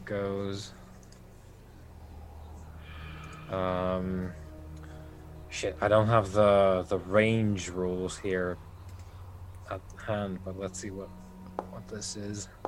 That's it doesn't matter because that was bad. Okay, so you fire it, but since you don't have night vision and they're dark, sort of black-brown creatures against a black sky, you pretty much just like point in the vague direction of the sound and fire it. However, that is enough to force them to make a morale check because they've heard it and they're susceptible to sound. They don't have black powder technology, so No, they don't. They most certainly Surprisingly, don't. they That'd don't. be scary, a giant bat with like a blunderbuss strapped to each wing. Oh yeah, no, underground, quick. Okay, so you fire your firearm, but unlike previously, it doesn't appear to distract them. It gives them a sound to like home in on, and these 9 giant bats swoop down. However, luckily, because you guys said you were basically getting everyone up and you were getting everyone ready, like you're pretty much ready for them when you come in, and they're swooping in. So you guys will get to act first. So I'm just going to go through my list. I'm not going to roll initiative or any of that tomfoolery. So Brock, you are awake. You've all been roughly told what's going on. Because Leopold was going around like waking you up while Wymar was getting his gun ready. You've seen these 9 shapes sort of like dive bombing in. You can hear this chittering and this maddening flapping of membranous wings. What do you do?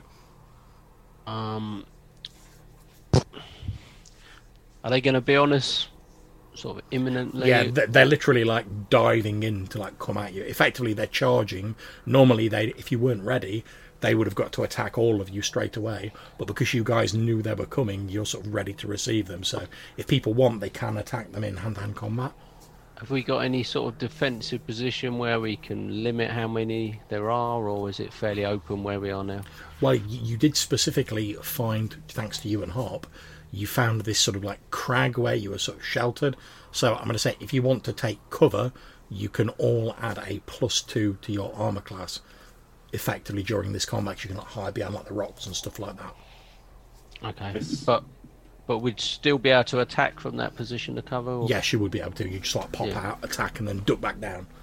Okay, well, I'm going to basically, as soon as they get into a position where I can take advantage of the cover and still make a attack, I shall do so. Yep, not a problem. Make your attack roll. Okay. Let's get the old... I shall give it large with my 2-handed sword. Nice. So from behind the rock stands up this oiled, muscled, towering specimen of a man with like a pulls this double-bladed sword off his back and swings it. And luckily, unluckily for you, their AC is 13. Oof. So you swing at one of these giant bats. You've got it dead to rights. Then at the last moment, it sort of banks sharply to one side, and your blade swishes through the air. I should have used your inspiration there. Curse at its agility. Okay, now, which one of you would like to roll for Caroline Dixon? Because she's there as well. I'll do that. Okay, no problem. So if you go to, you should be able to bring up the character sheet in the player party bit. Oh, Carolina. Go on, go. Give us some.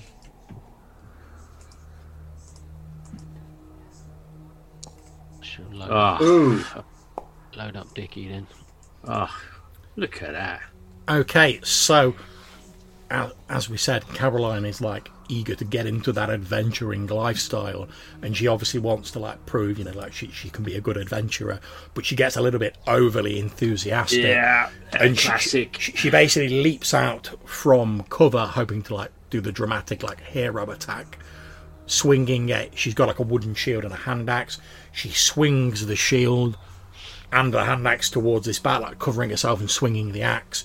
But this bat sort of just like banks away a little bit, and a swing, rather like Brock, her swing goes through midair. Then she suddenly looks around, realising that she's no longer in cover. Classic rookie mistake there, the impetuous rookie mistake. Indeed. I've seen it so many times before. Okay, who would like to roll for Dickie Simpson? I've got his character sheet here if you want me to. Yeah, Yeah, go for it. you- Likewise, he's got a hand axe and a shield. You can't do any worse than Carolina. No, but not much better either. Not much better either. Okay, so he swings his axe as well, but he's a little bit more. He's less out to impress you guys than Caroline is. So he sort of swings his axe, realizes like, oh, I've not got the reach to get this like bat, and he quickly ducks back down behind the rocks. So he's still got cover at least, and he's put his like shield up above his head to like cover himself. It's like when you trip in the street and pretend you were just like breaking into a jog. Going forward, we'll have Hop make the rolls for Caroline, and Brock make the rolls for Dick Simpson. So when I call out the names, you guys just roll or do what you will with them. Okay, so who's going to roll for Gordon Sinclair, your retainer, your actual retainer? Go on, I'm Weimar. happy to again. Oh, well, whatever. Okay, that's absolutely fine.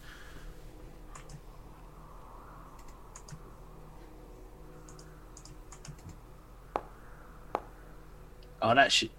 Getting better. 14 for 4 points of damage. Okay, so being a little bit more practiced and a bit more used to being in dangerous situations than your two sort of men-at-arms hirelings, and obviously having seen someone like, without meaning to like go into it, the shit that you guys get into, he like doesn't step out of cover at all. He literally like pops out a little bit, pulls his longbow back. There's the twang of the bowstring, and an arrow zooms through the air, and it strikes one of these bats that lets out this high-pitched chittering noise. You see the arrow like punch through its membranous wing. It hasn't killed the creature, but he's definitely damaged it. Okay. There you go. That's how you do it. Okay, Leopold, show us how Good it's done. shot, Gordon. Mr. Sinclair, good job. And I will break out Misery's End and crack one of these creatures with it. Okay, Douche. make your attack roll. There you go. Okay, bad. you hurl Misery's End at, literally as this creature banks away, the arrow going through its wing to try and get away from Sinclair. You sort of like pop out from the rocks next to him, hurl Misery's End. It spins through the air, striking this thing in its body and basically pulping it and carrying on through it as this bat pretty much explodes. And then Misery's End sort of loops around and returns to your waiting hand. Nice. There are now only 8 of the creatures remaining. Harp, it's over to you. You've seen Leopold and Sinclair working together have felled one of the great beasts. Okay, so what I want to do is jump out from behind my stone, Yep, grab Caroline Dixon and push her back into cover. that's fine. That'll be your movement action, so you can still make an attack. You're pretty much like, get down, and like pull her back behind. Okay, Cover. and then with my offhand, I will just swing my sword at the nearest bat. Go for it. And miss, I think. Yes, I miss. Indeed. Unfortunately, you're so preoccupied with like getting Caroline back behind cover, you just sort of like swing wildly and it doesn't manage to hit one of the creatures. However, we've still got the man, the legend, Weimar Lone Grove of the Wooden Leg. Apolock. So, I guess I'd be generally close by Harp, Yep. as we've been the sort of artillery Yeah, barrage. we're keeping it fairly loose, so obviously you guys Yeah, can be roughly yeah. sort of where you need So- to be. Tucks the pistol back in. I don't have the time to reload it. Stroke. And no, it's just out comes the sun sword. So have- the scene you're in is suddenly lit by this amber glow as he pulls out this sun sword. Flames lick around the blade, illuminating the scene and actually making it a lot easier to see the bats. So you will now all get a +2 to your attack rolls because you can now see them. And Weimar, in a voice that's not his own, goes, "Come at me, you furry devils!" I was like, Weimar says in a voice not his own, it's like, "You fool, this is my hour." Indeed. He goes in for the swing, sort of like because Harp is doing the like, get back into cover. So I'll be sort of supporting that. It's like coming in after the fact. It's like, yeah, like fending them off. And let's see how that goes. Sun Sword. Here we go. Come on, Praise Gale. Whoa. Okay, so you swing your sword. You only manage to catch one of the creatures, a glancing blow to its furry body, but there is a satisfying sort of sizzle as a few like splatters of blood from the creature fall on the flaming blade of the sun sword, and like tss, as the blood evaporates almost instantly. Okay, we then come to the creatures. There are 8 of them. So what I'm going to do is I'm basically going to just work my way down the line and have like 1 attack each person rather than roll like an absolute ruck ton of dice. So first of all, we're going to have 1 attacking Brock.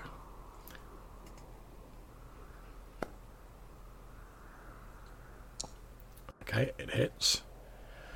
Okay, so you take 2 hit points of damage, Brock, as one of these creatures sort of zooms in, like bites a small chunk out of your shoulder, and then sort of flapping its wings sort of rises up away from you. Okay, so then we have 1 attacking Caroline Dixon. And also I'm taking into account you've got the +2. That has hit. That does 2 hit points of damage to Caroline Dixon. I'm relying on whoever's rolling for them to like track the hit points. Taken care of, yeah. So yeah, literally just as you're pulling down like Caroline Dixon into cover, Harp, one of these creatures like sort of zooming like claws at her back before the 2 of you are able to just like bat it away. Although you don't cause any damage, no pun intended. Okay, so the 1 attacking Dick Simpson.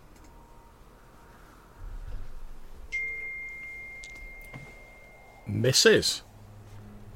So it comes screaming in. As we said previously, Dick Simpson's got his shield up above his head and it scrabbles at the wooden shield but is unable to get through it. So the 1 attacking Sinclair.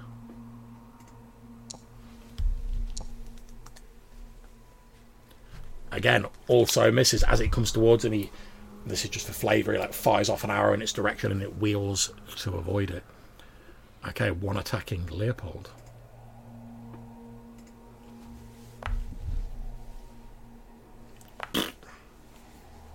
It gets nowhere near you. You sort of like, again, just for flavour, you like throw Misery's End and it wheels away to avoid that, and the hammer comes back into your hand. Doesn't get anywhere near you. Okay, 1 attacking Malcolm.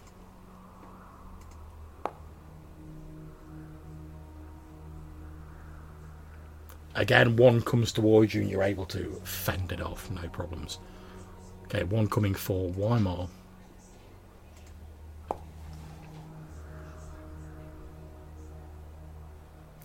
Misses you, but only thanks to your cover. So as it comes in, you duck behind the rocks and it has to like wheel away from you to avoid like smashing into this rocky outcropping.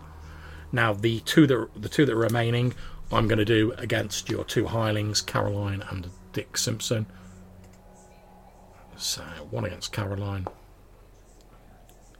Misses. Obviously you've managed to get her into cover, Harp. And the 1 against Dick Simpson. There's only 8 now, isn't there, John? Yeah, there's 2 left and that's it. I thought there was 7 of us. There is. Oh yeah, you're right, yeah. My apologies. I just thought there'd only be 1 left over, I meant. That's fine. Ignore that last one, which didn't do anything. It wouldn't have done much anyway. Okay, so it's back round to your guys' turn again. So Brock. Obviously, the air is full of flapping, furred bodies. People are shouting, diving behind cover, raising shields. You can hear Hart being like, Caroline, get down! So, yeah, I shall, with a more target-rich environment, I'm going to swing through the air and just hope to hit something with this large weapon. Go for it. Oh, he's useless. Okay, so again you swing your sword, but you're unable to land a blow on one of the creatures. I'm going to start cursing at their speed. Indeed. Fluttering They- around. With your sort of heavy sort of weapon, obviously you're swinging quite strongly, but it's a bit slow to like move. And these creatures are like masters of the air; they're everywhere. Okay, Caroline Dixon now behind cover. What's she doing? She is just going to swing her hand axe. Okay. Ooh, not so much. Okay, so she swings her hand axe, but obviously she's sort of slightly thrown off balance. She've like literally just grabbed her and flung her behind cover, and she doesn't manage to get near it. Let's see if Dick Simpson can do any better. Come on, Dick. No. Well, unfortunately, not now. You know for a fact that like you guys have hired these people. They're just like sort of standard men at arms. They're used to like fending off wolves maybe and like patrolling walls. Being attacked by like giant bats is probably a first for most of them. They're not adventurers, so you're not surprised that they're not really sort of like up to snuff as far as you guys are concerned. Maybe Gordon Sinclair can do better though. They're really hard to hit anyway. I'm not. Yeah, they're moving so judging them quickly at all. and wheeling and looping around in the air. It is very difficult to hit. However, Gordon Sinclair, with his longbow, he fires an arrow, and it just glances one of the creatures, sort of causing a very shallow wound on it. Leopold, you see this arrow just like slice the very edge of this creature's body. What do you do? Leopold's gonna, when one swoops down nearby, as maybe that one that when he threw the hammer, it kind of like put it off. And as it sort of took evasive action, he's going to like try and grab hold of it and then just hit it upside the head. Like hang onto its foot or grab its wing or something and just like.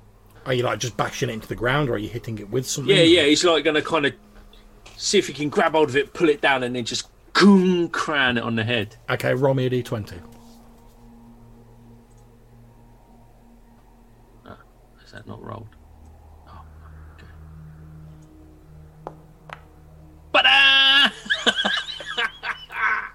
Okay, roll me 2d6. See, fortune favours the bold there. Ooh. Okay, so what happens is you see this creature as the arrow's fired from Gordon Sinclair, it gets like grazed by this arrow, and it sort of wobbles a bit and sort of like dips down low as it sort of put off its flight path, and you literally like jump up from behind this rock you're in, grab both its wings and go boom, and like smash it into this rock. Driver. And just this spray of like bat blood just like sprays all over you as you pretty much just pulp it into this rock. Sinclair like looks over towards you and he's like, and then he's like, yeah. Wiping down his face. indeed. Okay, Hop. Okay, so because Caroline is injured, what I want to try and do is attack one of the creatures and then put myself between her and the creatures, ideally so that she can't be attacked and I'll be attacked twice. That's absolutely fine. You can certainly do that. Make your attack roll. There are currently 6 of these creatures left. And there are still 6 when I'm finished. Indeed. So unfortunately, because you spend so much time like manoeuvring like Caroline, who is like quite injured, and sort of getting yourself in the way of her, that you don't really have the time to like do a considered strike. The best defense is an offense, Hop. you hear from Leopold as you look round. He looks like someone's. This is like badoosh. Leopold looks like someone slid him on his face through an abattoir at the moment. He's like covered in guano and blood and bits of bat and fur. But And he's just got a massive. You just see this massive grin through his beard. indeed. Okay, Weimar. 6 of these creatures left. Is the one that I scorched still around? No, it's not. Yeah. I'm just continuing to flank with Harp. Okay. Sun Sword going in. Pray. Nah. Oh, that's enough because you get +2 because of the light, right? That's correct, yeah. Okay, 14 then. And that is what you need. You need a 13 or more to hit, so you've hit it. Yep. So And again, damage. that Whoop whoop. you do a slight sort of cut to one of these creatures, and the smell of burning fur wafts into the air. And then we come to the creatures themselves. As I say, there's 6 of them left. So the first one attacking Brock.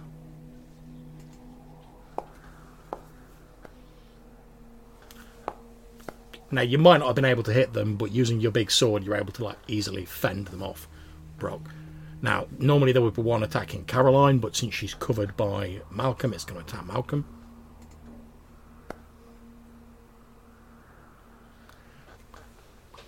You're able to fend it off successfully, Malcolm. You might not have been able to hit them, but again, you're keeping them off Caroline, so it doesn't hit you. One coming at Dick Simpson. And then we have 3 left. Again, Dick Simpson's still covered by his shield. He's fine. Okay, one against Gordon.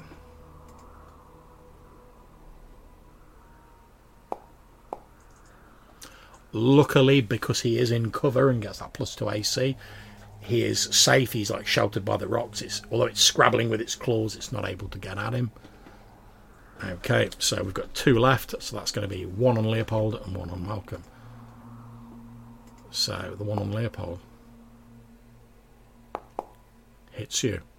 You take 4 damage as just as you're still sort of like holding up these severed bat wings, like covered in blood, and you're like, "Yes, feel my righteous dwarven fury."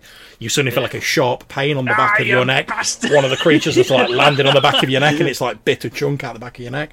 I left myself prone. Indeed, obviously deduct 4 hit points from yourself. Is it the bottom or the top number? Top one. Is it? Big one. Okay, so the final one attacking Hop.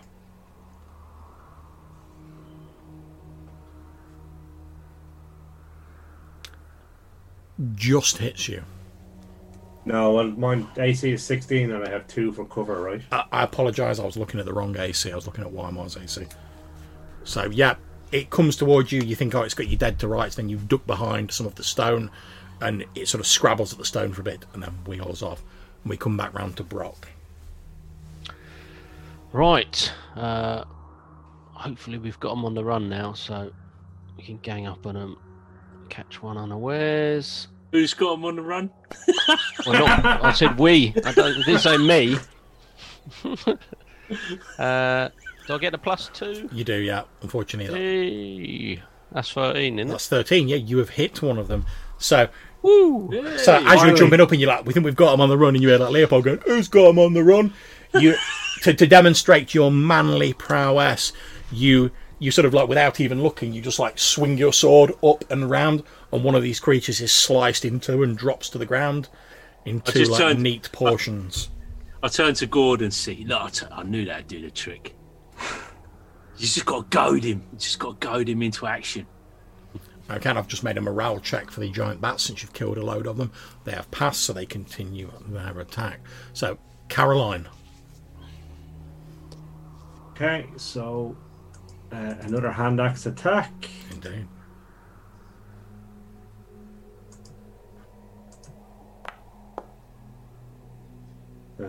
Which I'm guessing is a miss. Yeah, that's a miss. Indeed. She gets close this time, but no cigar. Dick Simpson. He steps up. It's the Keystone Cops we got with us. He steps up, and with the +2, he's got 13, which is a hit. Oh. So he does step up and he swings, but again, it's only a very shallow wound on this creature. But at least he's hit, and you can see like he's got like a big like shit-eating grin on his face. Obviously, he's glad to have actually like done something in this combat. But he quickly ducks behind his like shield. Okay, Gordon. Come on, Gordon. Get in there, my son. Ah, mate. What you doing, bruv? That's a hit for 1 point. Indeed. He fires off an arrow and it grazes another one of the bats. Okay, Leopold. All right.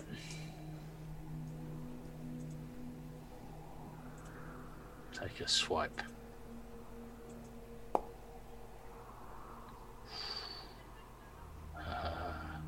Just enough, is it? That's just enough. Oof. Okay, so you strike one of these bats, presumably with your hammer.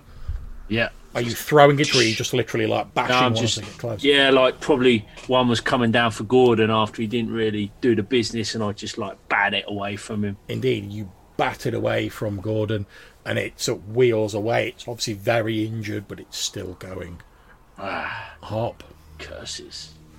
Okay, so pretty much same again, John. I want to jump out long enough to attack one and then force Caroline back into a corner. So here we go.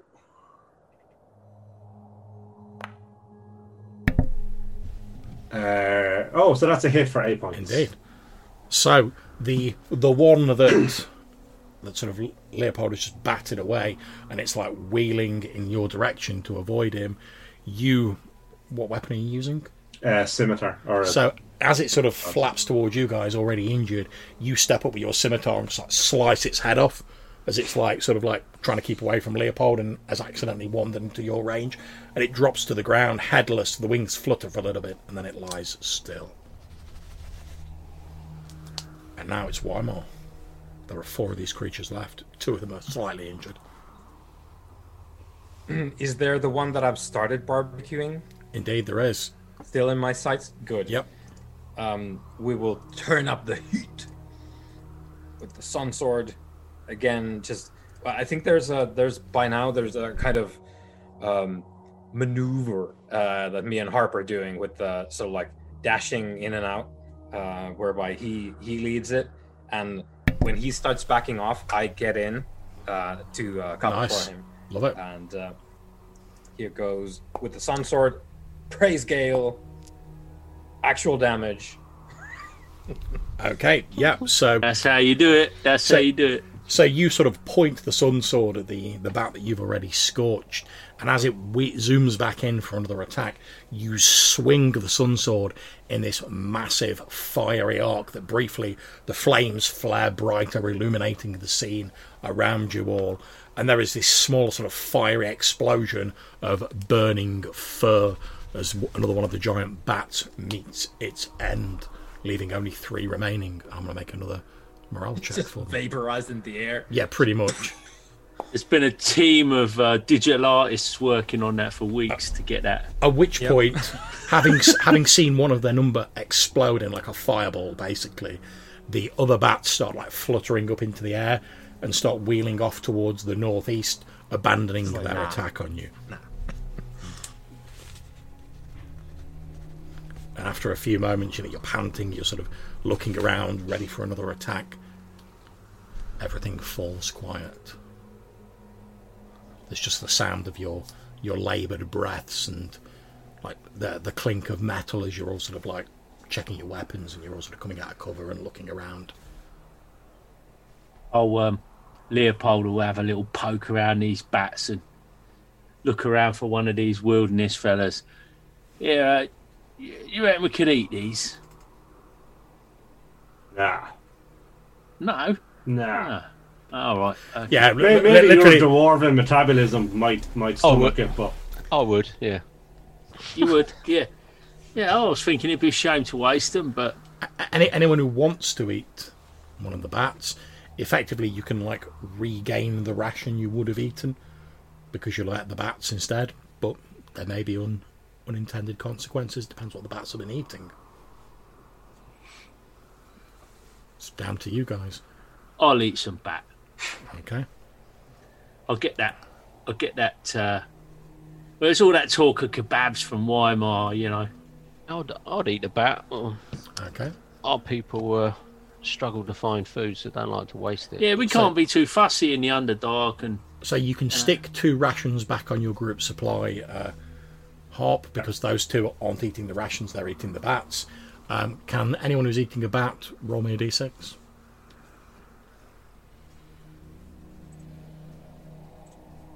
John, do you have a bat 6. table to roll on? No, I don't. Double Okay. 6. Luckily for you guys, obviously due to your hardy Ice Walker and Dwarf constitutions respectively, the taste's a little bit gamey, but you're fine. we'll be sitting there going, that ain't bad. That's good eating. That's good eating, Yeah. that bat. Yeah, and because they're giant bats, there's a lot of meat on them. There's a lot of meat, yeah. And to be honest, Weimar's already like partially cooked some of it for you, so you know. Exactly. Yep.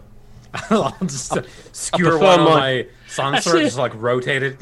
That's it. You don't need to. You could just like put it on, put a few on, and then switch it on. It's not it's a holy weapon, not a lightsaber. I don't know. Yeah. I'll be there just cooking them and just like, this isn't really what I'm meant to be doing. This is not a fitting occupation for a blade of the This is sun. demeaning. I will have you know. I'll have mine well done. I don't want it just sealed. Indeed. That's it. And the rest of the night, thankfully, passes uneventfully. You all wake up the next morning. Most of you, not really the worst for wear, although Caroline is looking a bit rough. She's got like a couple of like deep wounds on her from these bad creatures. Do you get any hit points back for overnight? If you had a night of uninterrupted rest, you would. But your this night is of during rest, the night. Yeah, sorry. your night's been far from uninterrupted. Yeah. However, if the next night passes uneventfully, she will get like D3 hit points back, which considering she's only got like 4 hit points. It's pretty decent. I mean, would the ring help her in that situation, do we think, or is that not really? If you want to give her the ring, What did the snore glass do? The snort snag. That's for putting Snort people to snag. sleep. Oh yeah. Slumbergrass. Yeah. It's only because she's only got like 4 hit points, I think. We got any? We got no herbs left or anything. No. Do you feel like the ring is working, Weimar? You have noticed no change to like your leg, Weimar. I don't know what that would be like. Okay. So I don't know. But I think Caroline might be in more immediate need. Well, from what they said, we're thinking it might not work because of the fire sword, wasn't it? But we also know it's going to take a long time, so Yeah, as well. Yeah. True. Yes. I reckon we should put the ring on Caroline, see if we can heal what is clearly ailing her. Is that what you guys want to do? it's up to you, Weimar, I think. Sure. Okay, so you give the ring to Caroline, and within an hour, it will have cured her, so you can bump her hit points back up. Okay. At which point we can give the ring back to Weimar. Indeed. And then you guys start making ready to press on the next day. You can see your goal, the sort of area of the Grey Heights, maybe like a day or two away, the area that supposedly houses the mystical Mithril. But before we press on for a day, I'm going to suggest we have our 5-10 minute break here. We'll come back in 10 minutes, and then we'll crack on again. Okie dokie. Right.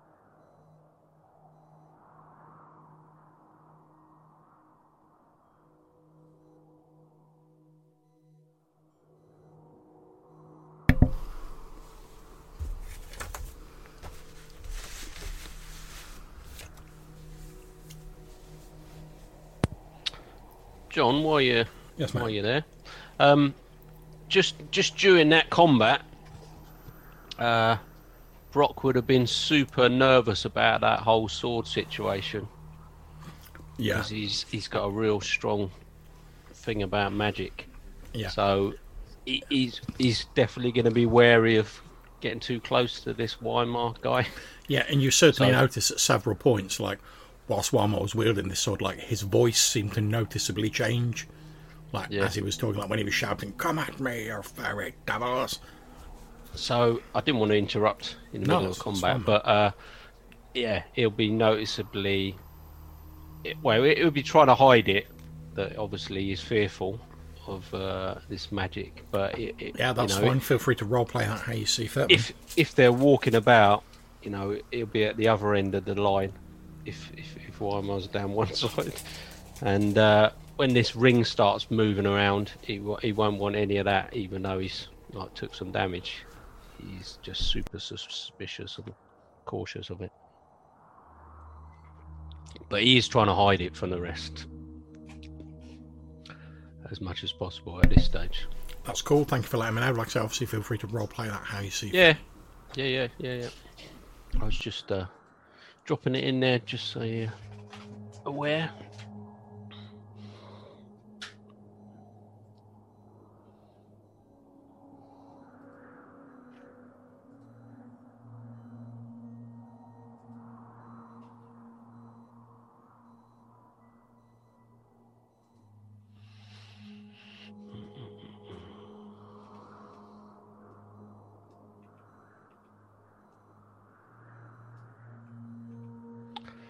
Hope you weren't too disappointed about the old Friday situation. Are you still keeping the other game going on the alternates?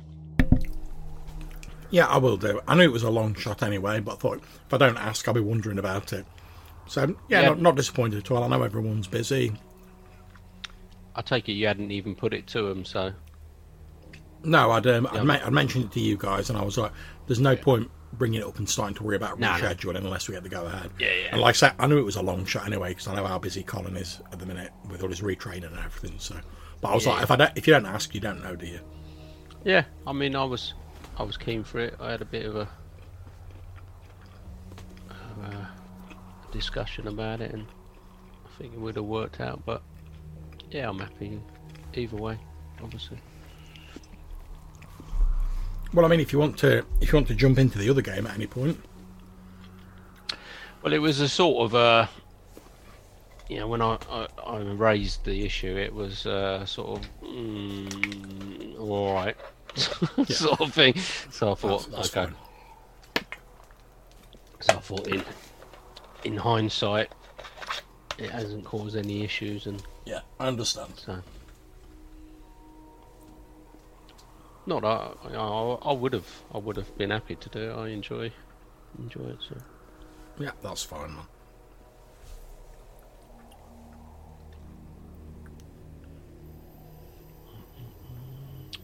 How did the mummy go this week? Did you play this week? Yeah, we play every week.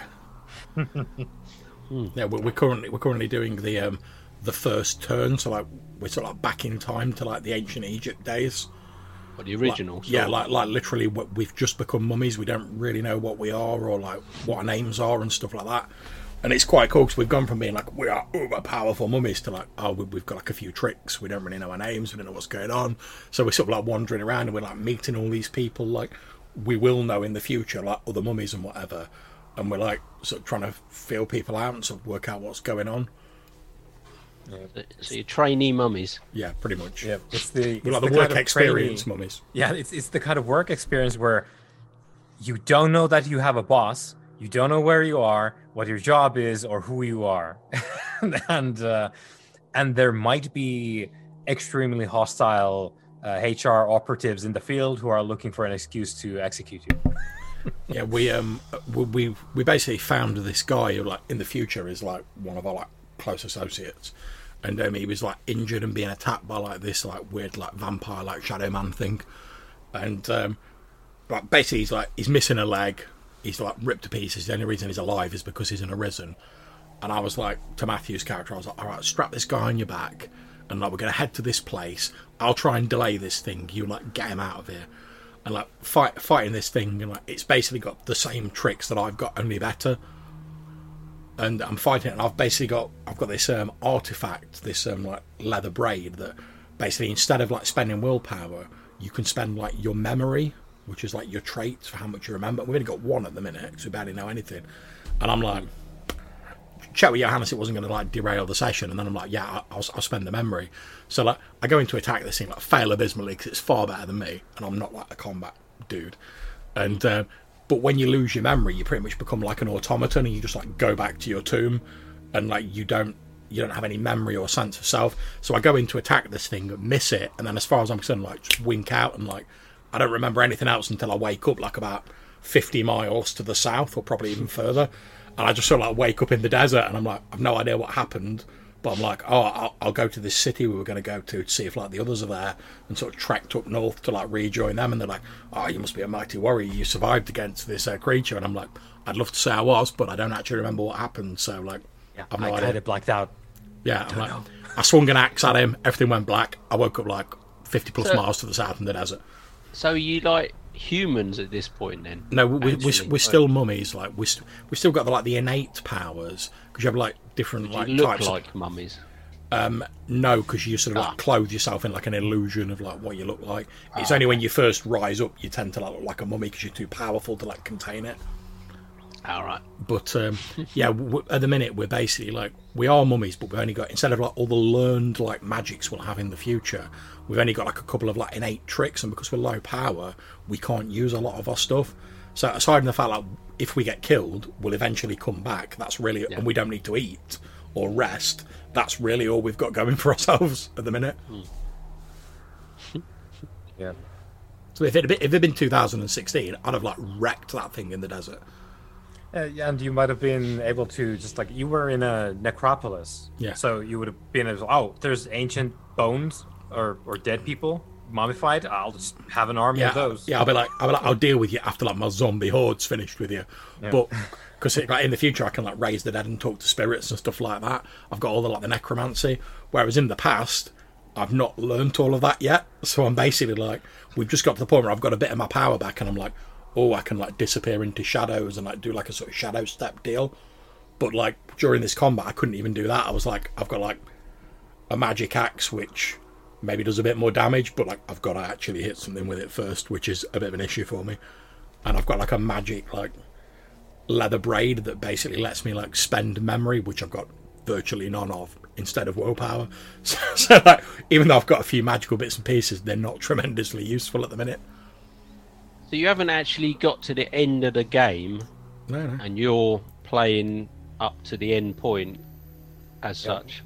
Yeah, what we've been doing is we're treating our 2016 as sort of like the quote-unquote current timeline, which is where we're progressing quote-unquote the main story, and we're doing flashbacks to different periods in history in a sort of like asynchronous order. So we've done stuff in the sort of Crusades era, Syria. We've been to Japan in the 17th century.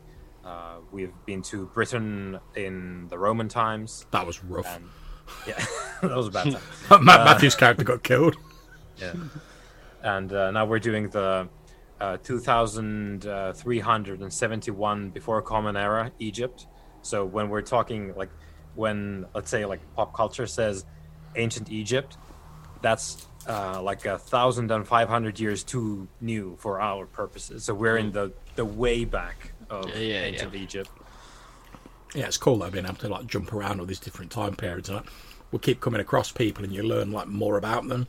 Like there's this guy called Sackmist, who in the future is like one of like the young like rebels like fighting the system. He's a gang lord. Yeah, he's like a proper like gangster. Whereas we've just met him like at the very start in the past, and he's like more sort of like regal and like together. But like each time you die and you come back, like you struggle to maintain your memories. So he's like effectively like a different person at the minute.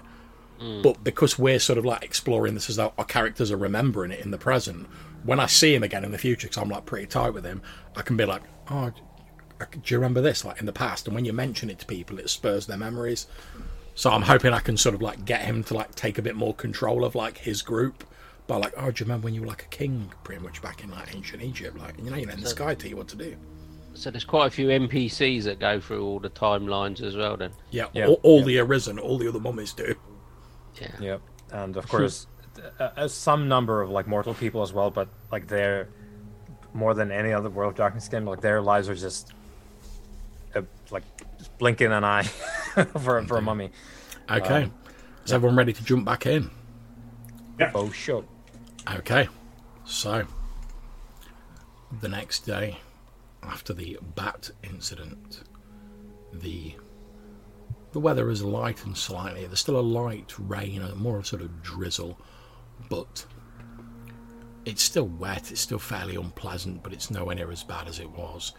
And you continue your journey, guided by the skills of both Harp and Brock Montaigne through the mountains. And as you're scaling sort of working your way around a particularly large mountain, as you look across to the east, you can see a portion of the map that you had previously not explored, if I can work out how to reveal it.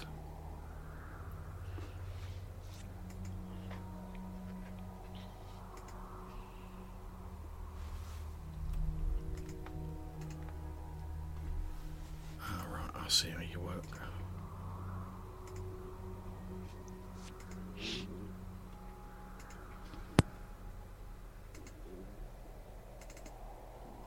There we go. So as you look to the east from the top of this mountain, you can see what appears to be a plateau, and shortly beyond that the beginnings of the great icebergs to the east. And from the top, nearly the top of this mountain, you can just glimpse in the middle of this plateau is what appears to be a small village. Is there any recognition of that village previously? Indeed. You know that this is the village of Leng, populated by a strange, even to your people, they're like strange, diminutive creatures with all of these strange superstitions about winter spirits, and they have some like weird sort of burial rites and stuff. Your people don't tend to associate with them because they see them as sort of like a cursed people. Okay, sure. I shall relay that information to the rest of the group. Okay, no problems. And as you continue your travel through the Grey Heights mountains, you know that comparatively you've left the sort of open grave of John Cameron behind, and you know that it was roughly round about here where you originally met the old master of the Order of Solaris. And as you continue north past this point here during the day, you know that just to the east of that is the ruined Order of Solaris Abbey, where you first recovered the Sun Sword. And as you travel, Weimar, you and you only in your head, you hear the voice of the Sun Sword recalling the many hundreds, thousands of years it lay dormant in that dank chest before you came along and recovered me and brought me back into the light of day. Well, here's to many more years of daylight. I'll say out loud to myself. Okay, so yes, as you're travelling along, Brock, you're sort of within earshot of Weimar, and he's walking along, and just suddenly randomly, he just like, to no one in particular, goes, "Here's to many more days of walking in the light."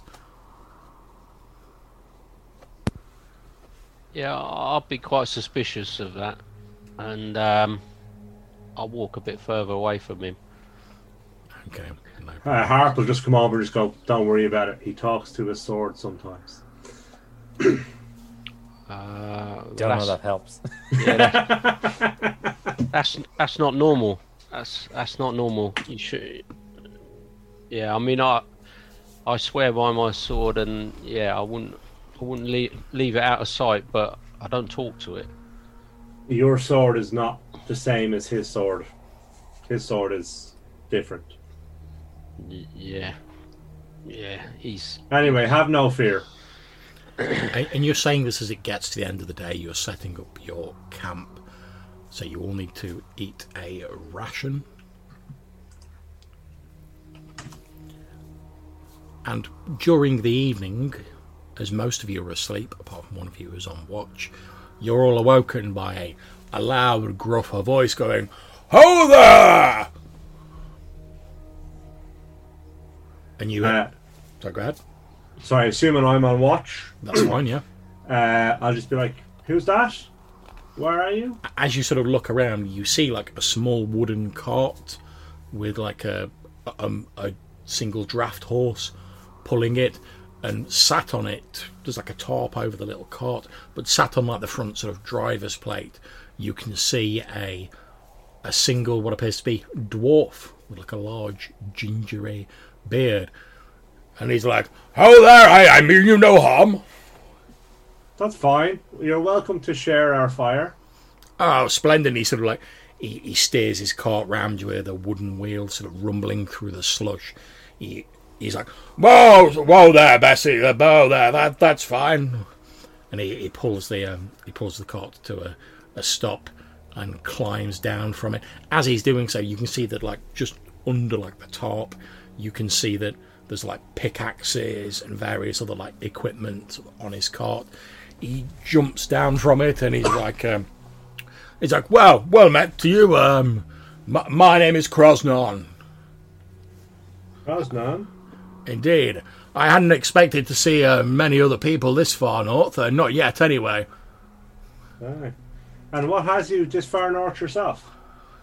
Meanwhile, I'll be kicking Leo.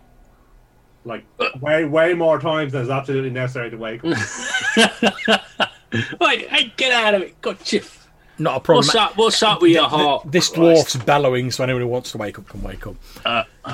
And you see this dwarf. He's actually got like a miner's helmet on as he's been riding. You, sir. It's like, a fellow Kalner. I don't see many of our sort around here. Leopold Stavish, pleased to meet you. He's like Krosnon from the Ironhold fortress. The Ironhold, eh? Back on Rolling. Long time since I've been down that way. And then to answer Harp's question that you asked me, like, why are you this far north?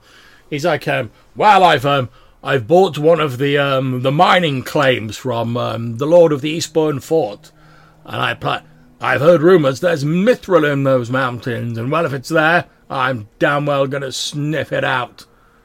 Selling claims, indeed, is he? He says, yes. He says, I believe the lords of both forts are selling claims. Cost me a pretty penny to get one, I'll tell you. 100 gold pieces, no less. No less. Well, I hope you find enough Mithril to make it worth your while. We ourselves are heading north with no claim, because we don't believe that the lords are entitled to charge for such. We make our own claims. He raises his eyebrows, but his bushy eyebrows, but he's like, perhaps you're right. I can't say. And he says, he sort of looks around like he is like surveying your camp, and he's like, I don't mean to sound terribly rude, but I don't actually see any mining equipment. How do you plan on mining for Mithril? After all, you're not just going to find it lying around in the mountains. Oh, don't worry, brother. Mr. Stavish here, myself, will have all that under control. These folk are not miners. I'm an engineer, mining engineer myself, and it's more of a recon mission. Oh, I see. Fact-finding and that sort. Yes, prospecting. Indeed. He says, well, from what I've heard, there's not been a great deal of actual Mithril that's been seen coming out of the mountains, aside from a few small ingots and rumours and that. But and he sort of like he waggles a finger at the sky, and he's like, but you mark my words, if there's Mithril in those mountains, I'll find it. Or my name's not Krosnon Ironhold. And tell me, Krosnon, would you be interested in travelling that far with us? Yes, I suppose. Safety in numbers and all that. Yes, indeed. He says, however, once we get to the mountains, I'll obviously go my own way. I can't have anyone else impinging on my claim, and likewise, I wouldn't want to impinge on your claim. No. But yes, I don't see why we can't travel to the mountains together. I'm afraid my cart's not very quick. And he jerks his thumb over his shoulder at the horse. I'm afraid Bess is a little bit past her prime, but she gets the job done. Rather like my good self. Ah, indeed. And might you be willing to part with some of your equipment should we require purchasing of it? He says, well, I don't have a great deal to spare. I think I've got a couple of picks that I could probably let you have. I tell you what, call it 20 coins and I'll give you the 2 pigs. Yeah, let us have 2 picks. He sort of holds his hand out for the coins, assuming you give him like 20 gold Yeah. pieces. He hands over these 2 just like normal miners' picks to you, and he says, yes, luckily for you, I bought a couple of spare, in case one of them gets damaged, but hopefully, if you do strike it rich in the mountains, you'll remember that old Krosnon helped you out along the way. Indeed. And, yeah. So tell me, how long have you been in this part of the world? He says, a couple of months. I've not really gone far from the forts, though, to be honest. Didn't see any reason to until these rumours of Mithril. And which forts have you been in? He says, Eastburn, mostly. I did spend a little bit of time in Fort Kersey, and obviously Fort Hawk further to the north, but... Okay. And what can you tell us about Fort Hawk? He says, not a great deal, to be honest. I only really passed through. There's a little bit of trading goes on there. I'm sure you can guess by the name. The Lord of the Fortress is quite taken with his falconry. At least that's what I heard. But I only really stopped off there to get some supplies. Rather like yourself, I was doing a bit of fact-finding, trying to find out rumours any more about the mountains, etc. Okay. And can you tell us where... Sorry. Can you tell us... I was going to say that as you're doing this discussion, Harp, I will have rolled out our map, and I will have gone to our new friend here. It's like, would you please mind this fort? Whereabouts? I don't think we've successfully located it on our little map here. Okay, so I'm going to reveal a couple of areas on your map. Oh, why am I never misses an opportunity to get the old map updated? Yep. It's the one thing that we... Okay, so he reveals a couple of areas that he sort of like... He lightly sort of sketches in on your map. However, he tells you that the fort is actually north of there. So effectively, it's on a different map. Yeah, but so he's giving me the general idea of like... Yeah. So we're here, roughly this distance, there's nothing, and then the fort is here. Yeah, he basically said if you sort of headed off this edge of the map, you'd soon find it. Right. Okay, yeah. No, I'll scuttle away afterwards. Not a problem. It's mighty bold of you there, brother, to head out on your own. I think it would be well for you to, like my good companion here, Mr. Harp, suggests to join us for the journey. We've encountered some tricky foes. And he says, well, yes, I know it's a bit risky going out on my own, but if I got a joint claim with someone else, then I'd need to split any wealth I found with them. Whereas if I strike Mithril now, it's all mine. Yeah, and spend it if you're dead. He says, well, no, that's true. He said, but me and old Bessie have got through tough scrapes before. Yeah, well, I suppose one man and his wagon one dwarf and his wagon is less likely to attract uninvited attention. So there may be something in it. Indeed. And at this point, Weimar, I'm going to ask, can you please roll me a d6?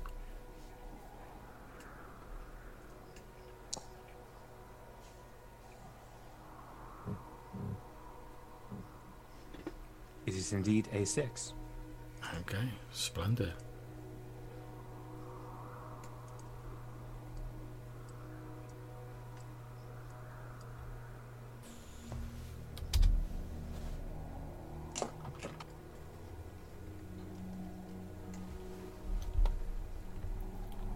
So as you watch, as you're sort of looking around, again you see the large lizard-like shape to the south of you moving across the sky, its shadow cast across the land. It seems to skirt the edge of the lake that surrounds Witch Isle and be heading towards the mountains to the northwest of it. And again you hear this slight sort of roaring screech in the distance, but it's still fairly far away from you. Hopefully that means New Zealand is safe. Yeah. For now, at least. And the next day, you travel on.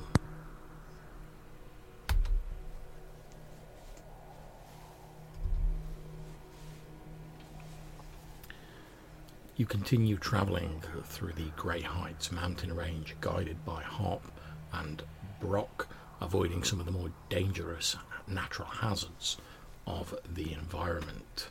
You're accompanied by Krosnon, whose wagon sort of rattles alongside you.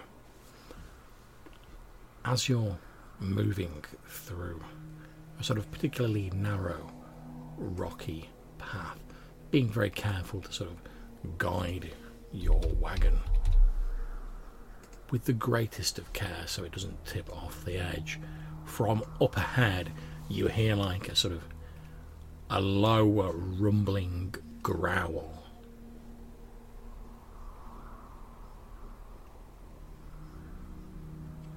Like a bear. You think that for a few minutes, but it doesn't sound like a bear. And then as you sort of round the corner, you can see ahead of you what appears to be a large white and black cat with two dagger-like fangs protruding from its maw, as you see this large saber-toothed tiger that appears to be busily devouring the remains of a mountain goat on the path ahead of you. Okay. This could be my time to shine or my time to die. So I would like to take out a ration or something that we might have that would be exciting to a saber-toothed tiger and approach it and try and get it to be friendly to me. Mr. Harp is eating a goat already, sir. I still think it's worth a shot. He's gonna take your dessert, take your right? jerky. He's gonna take your dry ass jerky. Eating old Dobie. Well, we have a bit of bat left. I think I'm just gonna bust out a Hamlet and sit back and watch. Okay, so as you're like dun dun dun dun dun dun dun dun, dun, Harp pulls out like a bit of like dry jerky and sort of gingerly moves towards this saber-toothed tiger that sort of looks up and lets out that low feline warning growl in the back of its throat. Blood stains its maw, dripping from its fangs as like a bit of goat meat plops to the ground. This is what you call mouth. foreshadowing. Can I ask you, please make me a charisma roll, Okay. Mr. Harp. Say versus shit your pants. I'm going to get prepared because I can see this going horribly wrong. Yeah, you've got Brock there. It is. I'm not saying this won't work, but shh. Okay, that's a failure. Okay, so it obviously it's got too many hit dice for you to like make an animal companion, but I'm gonna make a reaction roll for it. He's going full wits. Okay, so as you sort of start going towards it, you're holding out this meat. It lets out like a loud feline hiss and a rumble of warning that lets you know like it's not buying what you're selling. However, it's currently got a big goat that it's eating, so like, and you're not really actually threatening it, so it's not leaping to attack you. It's basically giving you the warning growl, which you know is like the animal basically going like, "Go and do one." it sort of does that big like, and you hear the low rumbling growl again in its throat as it bares these like dagger-like fangs. Okay. At which point I suggest that we move around it and keep going. Good idea. Yeah, absolutely fine. It's busy eating the goat. It sees no reason to pursue a far more difficult meal when it's got an easy one. So yeah, once you start going around, then it realises you're sort of out of its way. It goes back to noisily chomping on the carcass of this goat, paying you no further heed. You give it a wide berth and continue moving. You had visions of riding into combat on your saber-toothed tiger there, didn't you, Mr. I Hart? did a little bit. I can't blame you, man. I can't blame you. And holding a loftier sword. That's it, by the power of New Zealand! Indeed. And you once again make camp at the end of the day. You all need to eat a ration. Okay. They do make good meals, though, Sabretooth. It's true. Okay, so the next day, near the end of the day, darkness is just falling. You reach the outskirts of the area where you were told Mithril had been found. At which point Krosnan will be like, "Right, we're here. I wish you all the best of luck, gentlemen." And he sort of starts going on his own way on his cart. Is he happy to tell us where his claim is so that we can check in on him, or is he... He tells you his claim is sort of up here. Okay. And obviously, you know, the sort of like the blue area is where Mithril's to be found. Yeah, well, be sure to drop by and come and say hello. And if ever you're down in the area of New Zealand, come and look us up. You'll be more than welcome. He's like, "Well, I expect this is going to keep me busy for some time." He shouts as he's driving up, and he's like, "Thank you for the invite. I may swing by there at some point. Yeah, All the best of luck, gentlemen." And he sort of goes off, and you can hear him sort of like dimly fading away as he's like talking to his horse. Okay, so now you're in the sort of Mithril catchment area as such. If you want to fully explore, like leaving no stone unturned, pardon the pun, you can explore 3 of the smallest hexes per day. If you want to explore one of the 6-mile hexes, the second sort of tier ones, it will take you... Just lost it on my notes. 8 days to explore an entire sort of 6-mile subhex. So, what do you want to do? You've got a couple of picks. You've heard there's rumours of Mithril in the mountains. What's the plan, guys? How much food would we have for this expedition? We have about 15 days of food, and it took us 8 days to get here. So we have a week's food. Now, we may be able to... We could explore one. I'm a good hunter. Yeah, me too. So we could hunt and try and add more food while the rest of the party try to do the searching. You might have a bit more luck hunting down in the forest there to the southwest. Yeah. Maybe in habitat terms. I don't know. Well, So you could search that hex, though, couldn't you? Yeah. 'Cause then you'd be on the edge of that anyway. The one by the woods. Yes, and then we can, if we make camp to the west of that, we can hunt in the forest during the day, and then you guys can the rest of the party then can do your searching, led by Leo. Mm-hmm.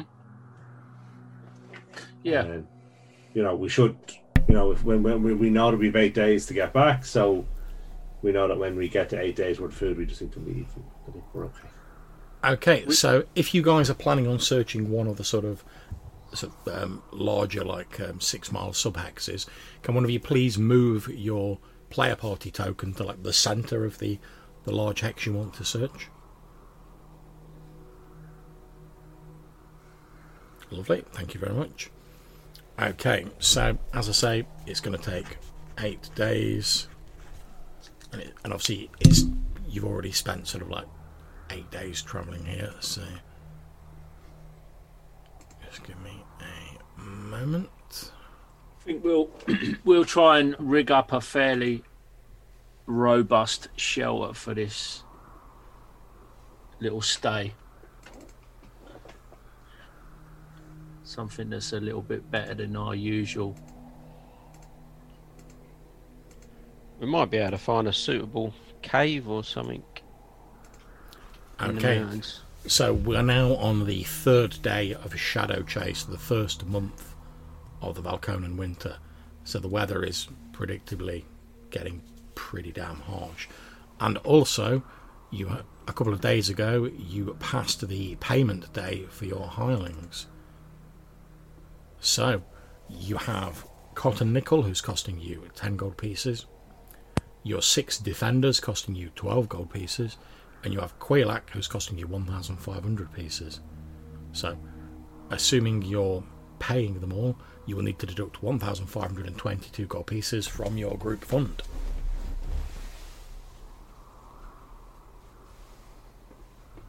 Okay, which is a problem because we don't have it. Okay, so it then becomes a case, because obviously I'm assuming what money you did want to leave people you've sort of left behind. I'm not going to say, oh, you've not left it. So basically, who do you want to pay? Well, really, it's Quailak is the only one that we can't afford to pay, right? Okay. Yeah. Now,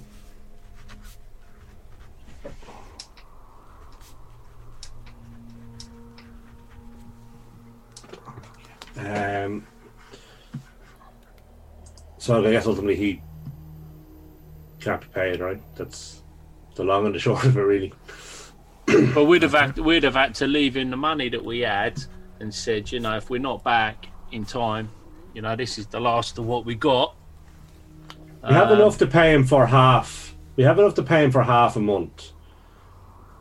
So if it was okay to pay him 750 for the first 2 weeks of the month, we might be back with enough to. Okay, yeah. So deduct your money, and I've made a note that you've paid him for half of the month. Okay. Obviously, like you say, if you can get back in time and pay him the rest, that's all grand. Okay, so that's 700. Okay, so on the first day, you said that both Brock and yourself, Hop, were going to hunt, so you can make your hunting rolls.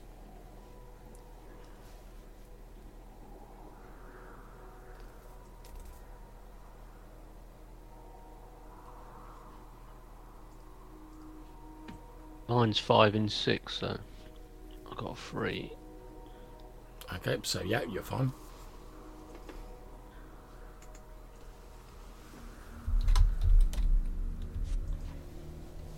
Okay, so we're just waiting to see what Harp rolls. 2, which is a success. Okay, so you two do a spot of hunting, and you have gained enough meat to cover 4 rations. Okay.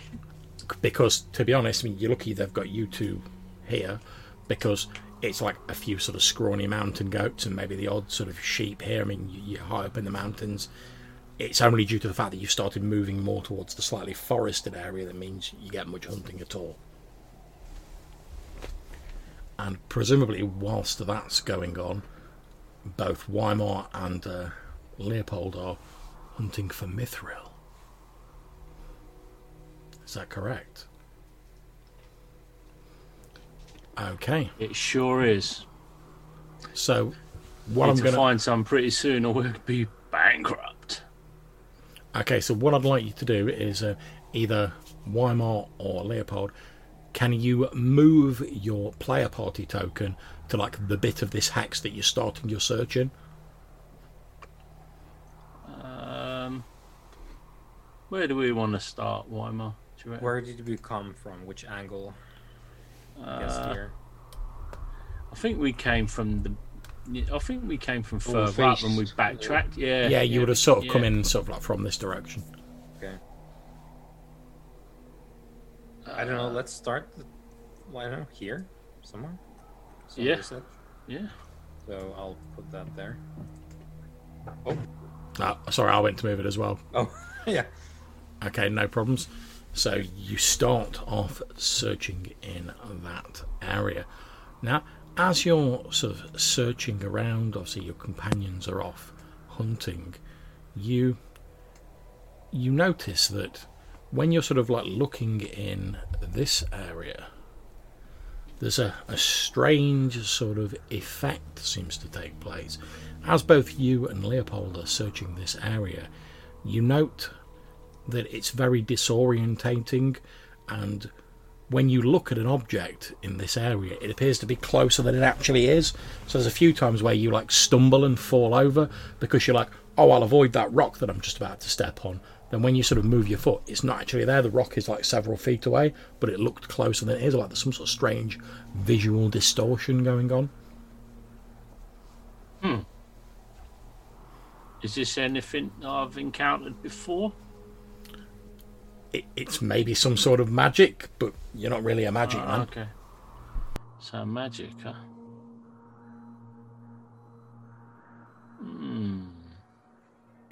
And as you're sort of exploring, you're sort of slowly, by sort of trial and error, you're able to map out the sort of rough area of it, which I will now reveal on the map.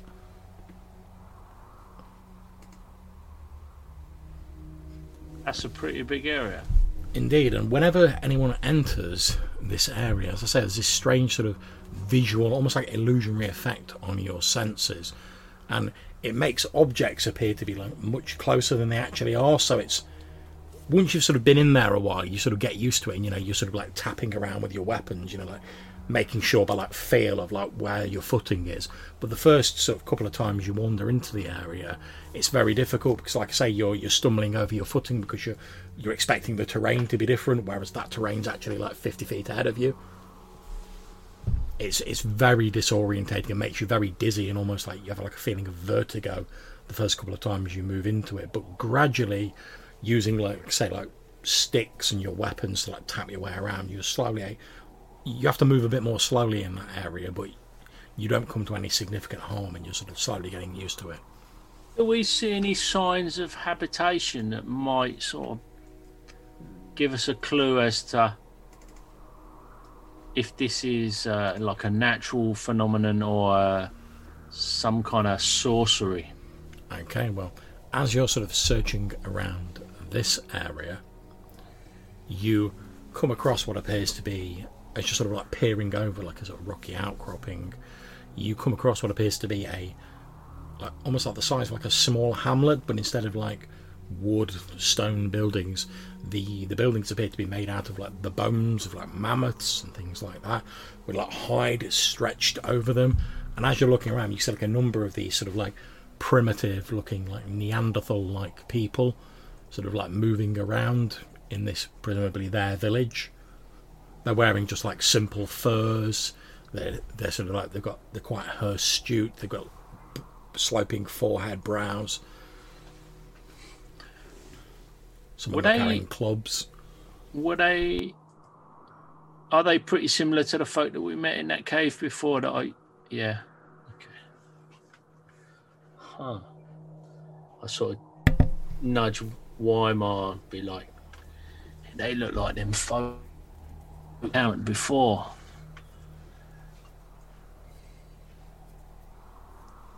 So at least we know that we can make ourselves understood with food. So yeah, I mean, they like that dagger that I gave them, and they were not unduly hostile. So you don't hear anything that sounds like sort of the common tongue of man amongst them. You hear like a lot of grunting and exchange. You think they probably communicate by like grunting and like sort of gestures and body language. Yeah, I mean that's the biggest challenge, communicating with them to get our message across. I wonder if they have created this magic to disguise their whereabouts, or there's some sort of weird coincidence that they happen to be here. It seems That's strange. Don't really know. We'd have to ask someone else. Maybe the sage that we've paid for when we get back.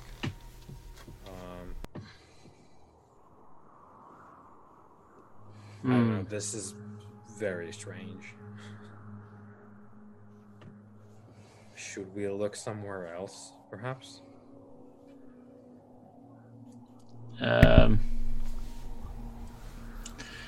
Yeah, I feel like we don't want to I don't think we want to infringe too much on their territory. Or we could. At this point, roll me a d6, Leopold, to see whether they have spotted you. A tree. They don't appear to have. Yeah, I think we'll back on up. We'll perhaps discuss this with a group when we reconvene over dinner and discuss the day's events. But in the meantime, perhaps we should carry on our prospecting endeavours. We'll make a mental note of where this strange field of disorientating sorcery is. And indeed you do. And you continue your exploring. You've just met up with the...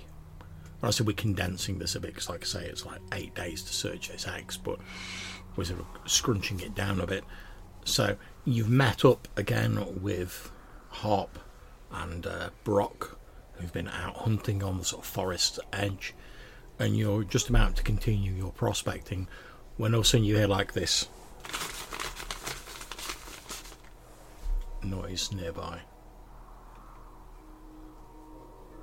and before you have chance to react, a huge column of fire erupts from the ground, springing high into the sky, and in the midst of that fire is a huge, shadowy, demonic looking face that appears dark as the night, and as it peers down at you, this fire illuminating it almost like a shadow against the flames, a loud voice booms out and says, "Who dares trespass on the territory of Talbaran the Terrible?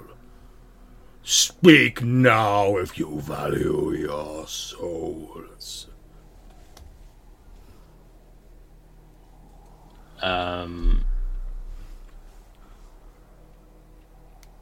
Don't tell him, Harp.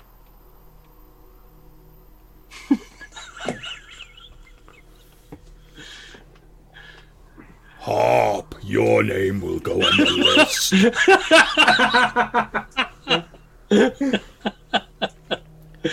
At which point the face continues and it says, "You will meet the most deadly..." And then it just stops dead like mid-sentence, and in a slightly less demonic sounding voice goes, "Is that a magical hammer and a sword that you're carrying?" Who's asking? Well, me, obviously. Yes, well, I carry the what's it called? Misery's End. And I'm not frightened to admit it. I'm Leopold Stavish. At which point the face sort of like tilts around, moving around the column of flame to look at Weimar, and it's like, "And the sword?"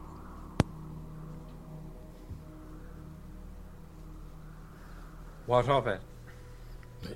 Is it a magical sword? I will think with my hand on the pommel. Can you see what this presence is? Okay, for a few moments, like, nothing happens. Then you and only you hear like laughter coming from the Sun Sword. Mm-hmm. As though it like thinks this is like the funniest thing in the world. And it just basically goes, "It's not real." At which point, sorry, go ahead. No, I was just going to say that some might say that it is mythical, lost for thousands of years, recovered by the just. The eyebrows of the demonic face raise, and it's like, oh. At which point, just like instantly, the column of flame, the face just like disappear, and from behind a large rock, a grey-bearded old man wearing like a pointed hat and robes comes walking out from behind this rock. And as he does it, you see he's like holding like what looks like parchment in his hand, but as he walks out, like the parchment just like crumbles to dust and like blows away on the wind. And he just goes, "Oh well, that was a waste of a damn good scroll. Never mind." And he sort of he hobbles over towards you, like he's obviously not too steady on his feet, and he holds out the hands and he says, "I'm Talbaran." Pleased to meet you, Talbaran. Like I say, Leopold Stavish, and I wouldn't say that was a waste. I thought that was a fairly good show. He's like, "Oh, do you really think so? Well, thank you very much." He says, "Well, yes, I apologise for the theatrics, but I've been living here for a while, and I heard rumours that there were going to be people tramping all over the mountain and mining it and stuff like that, and I came to live in these mountains so that people would leave me the hell alone. Last thing I want is a load of people swinging pickaxes and prospecting on these mountains. And well, I don't want to actually do any harm to anyone, so I thought, a little bit of the old Shazam might scare them off without need to resort to violence." Yes, well, certainly more easily scared would probably have been well on their way. But we're adventurers more than prospectors, so we've seen a few things, haven't we, Weimar? We're not so fast. We've been through a considerable amount of danger, but I will grant you that there's been very few pillars of fire in our way. And, that's true enough. Well, it's a. I mean, I thank you for the praise, young Master Dwarf, but it's a fairly simple illusion. I mean, no real substance to it. If you'd have got closer, you'd have noticed that the fire didn't give out any heat, etc. But well, it suffices for, like you say, less sturdy folk. And well, I'm here doing a bit of my own investigating, nothing to do with mining or anything as crude as that, but I might be hampered by these people trying to mine their way through the mountains, and I just want to be left alone to get on with my research. But if the eightfold rule of magic teaches us anything, it's that the first strike is not with the hand, but with the mind. And he takes out the pipe and he's like... You see him like he just touches his finger to the end of the pipe and it just like lights. And he's like...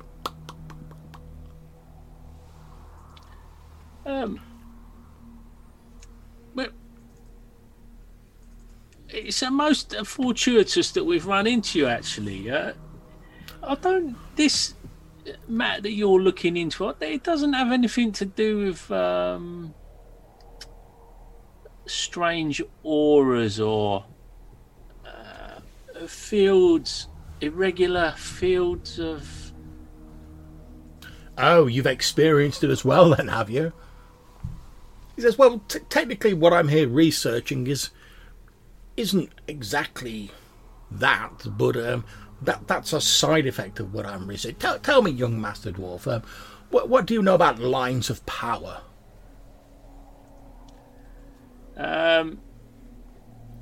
Well, not so much. The lines of power that I know more about are the bloodlines of the ancestors and our royalty. But I suspect that that's probably not what you're referring to in this instance. This like weird old hermit Talbaran seems to be like warming up and getting into his flow, because you've basically gone, please tell me about your favourite subject. Yes, basically. And he points into the distance and he says, you see that mountain over there? Yep. He says, well, to put it in layman's terms, there are lines of power that run across the world. They tend to follow certain natural formations and landscapes and stuff like that. And those who know how, they can tap into that power to increase their workings and other such like things. I won't go into too much detail. But I came here to study those lines of power, and I believe when you tend to get a couple of lines crossing, as is happening here in the mountains, you tend to get a certain amount of leakage, for want of a better word, and when that sort of energy leaks into the area, it can create all manner of strange effects, like the visual distortion that you're talking about. I see. What about the folk? Have you encountered the folk that live in that area? It says, the primitives, you mean? Well, yeah, I suppose you could put it like that. He says, yes, I've seen them, but I normally give them a little bit of a wide berth, and they seem happy to do likewise to me. And like I say, I came here to get away from people and find a way to continue my studies.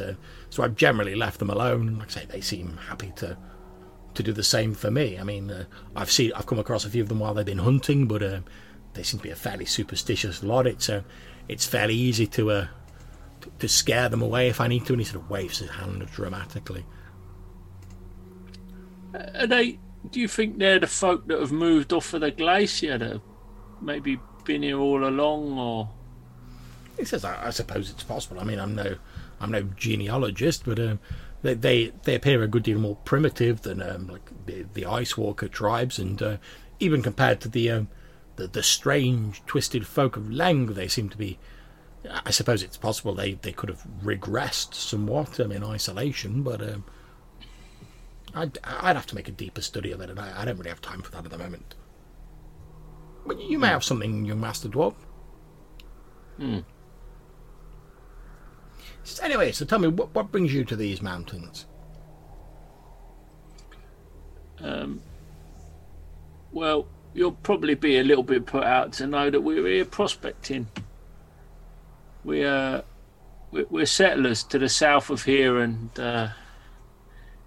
we need to raise funds. So we're here on the rumour of Mithril. And obviously, as you can see, I'm a dwarf. And, well, I feel like I'm duty bound. He says, it's a matter of honour, really. He says, well, I don't know a lot about your people, the Kalna, but I suppose if you're staying in this area to the south, I mean, normally, like I say, my sort of research is far to the northeast of here, so I don't think you'll be bothering me overly much. And well, I live in a small hut in the range of hills just to the north of the mountains. It's quite by chance I was. In fact, it was due to the visual distortion that I actually spotted you. I'm sure you've worked out it makes things look nearer than they are. Well, as I was wandering near the edges of it, to me, from my point of view, it seemed as though I was stood right next to you. Obviously, I know what effect it has, so I was like, oh, I'll quickly hide behind this rock and do my thing, as it were. You really think my fire face was impressive? Well, yeah, I mean, that's why Mar says it's not something you see every day. A big column of fire with a talking face. I've seen many folk impressed with a much lesser spectacle. Oh, like I say, I can obviously see you're discerning people, and if you're staying in this area, I don't see that any harm will come to it for my research. Like I say, I'm in that mountain over there, so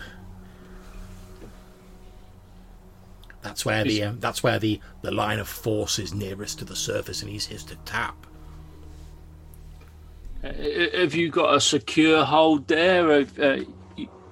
Your dwelling is secure. We've seen a number of.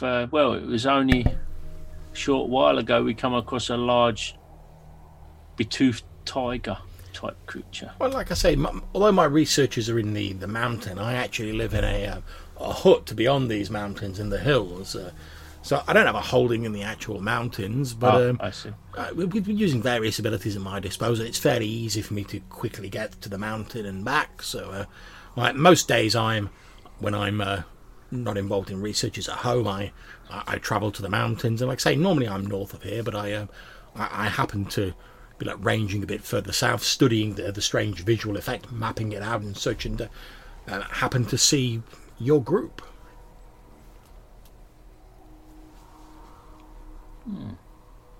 Have you got any idea about this Mithril? Have you come across it? I mean, I know that's not really your line of work, but in your travels, you've clearly been here a while, and wonder if you might have picked up on any signs. Well, I know there is some of it up to in the mountain where I'm doing my studies. If you're searching this area on the borders of the forest, there is a stream that runs from the mountains and runs down here. It's a couple of hours to the south of here. If you're going to find Mithril here, then you'll probably find traces of it there if it's washed downstream. Indeed, I was not aware of this stream, and that would be a very good place for us to go panning for Mithril. I believe Weimar. That may be our next destination. Certainly. We are not laden with a lot of detail of the area, so... He says, well, I can't... Much as it's been a pleasure to speak to you all, I can't stand around here all day. I've got research to do, and he takes out a scroll from his long billowing sleeves, unfurls it, and he reads something in a strange language off it. The scroll immediately turns to dust, and he just vanishes. However, a few minutes later, you hear this, even though you can't see him, you hear footsteps heading north.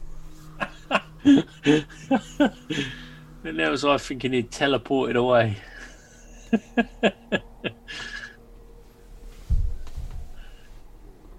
Quite an interesting chat. We'll have to perhaps drop in on him. Okay. He's going to be very surprised once the actual spelunking interests arrive. Can't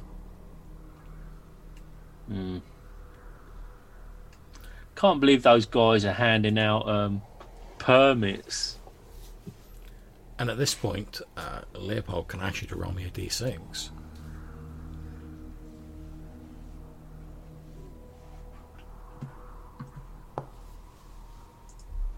Two. Okay. As the frostworm moves.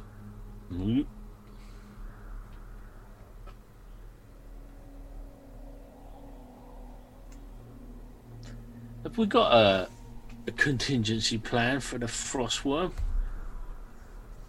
We were going to feed it to the dwarf. Ah. Yeah, run faster than the dwarf, I think. Yeah, our best plan is probably serpentine. Do you know, that might not be your best plan, as I'm the only one that seems to hit anything round. You'll keep it occupied then.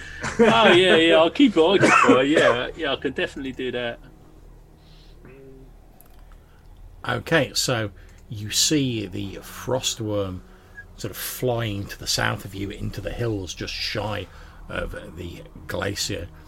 It dips down below the hills out of your range of sight, and then just distantly you can hear the sound of snapping wood and crumbling stone and the roaring of the beast as it descends out of your vision.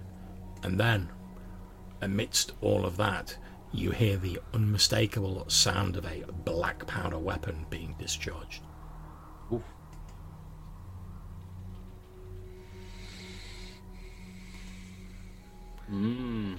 A few moments later, you see the great creature with a roar ascend once more into the sky, and as you look, you can just about make out what appears to be the tiny figure of perhaps a man, maybe a woman, you can't tell, clutched in one of its claws a long billowing cloak or perhaps robes, again you can't tell, sort of flapping around as the dragon ascends with its prize.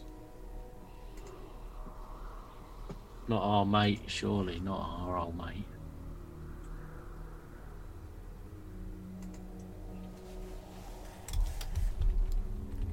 It didn't look like the robes of the guy we just met, did it? You couldn't tell at this distance. No. He was right next to us, wasn't he?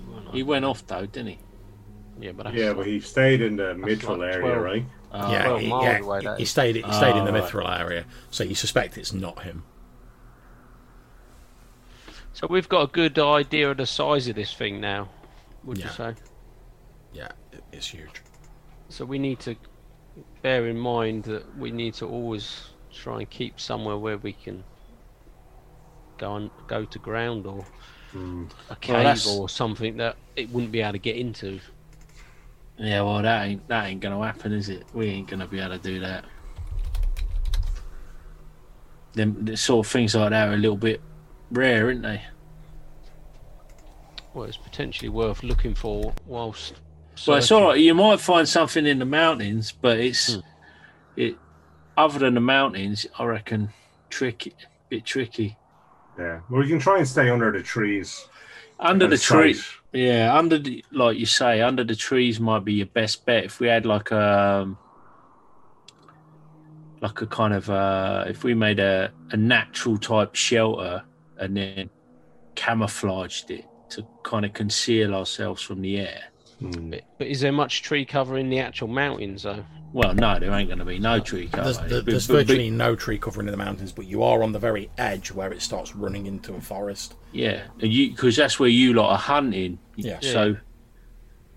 So perhaps a reasonable amount of time we're going to spend in and about the woods anyway, just doing day-to-day stuff and all that.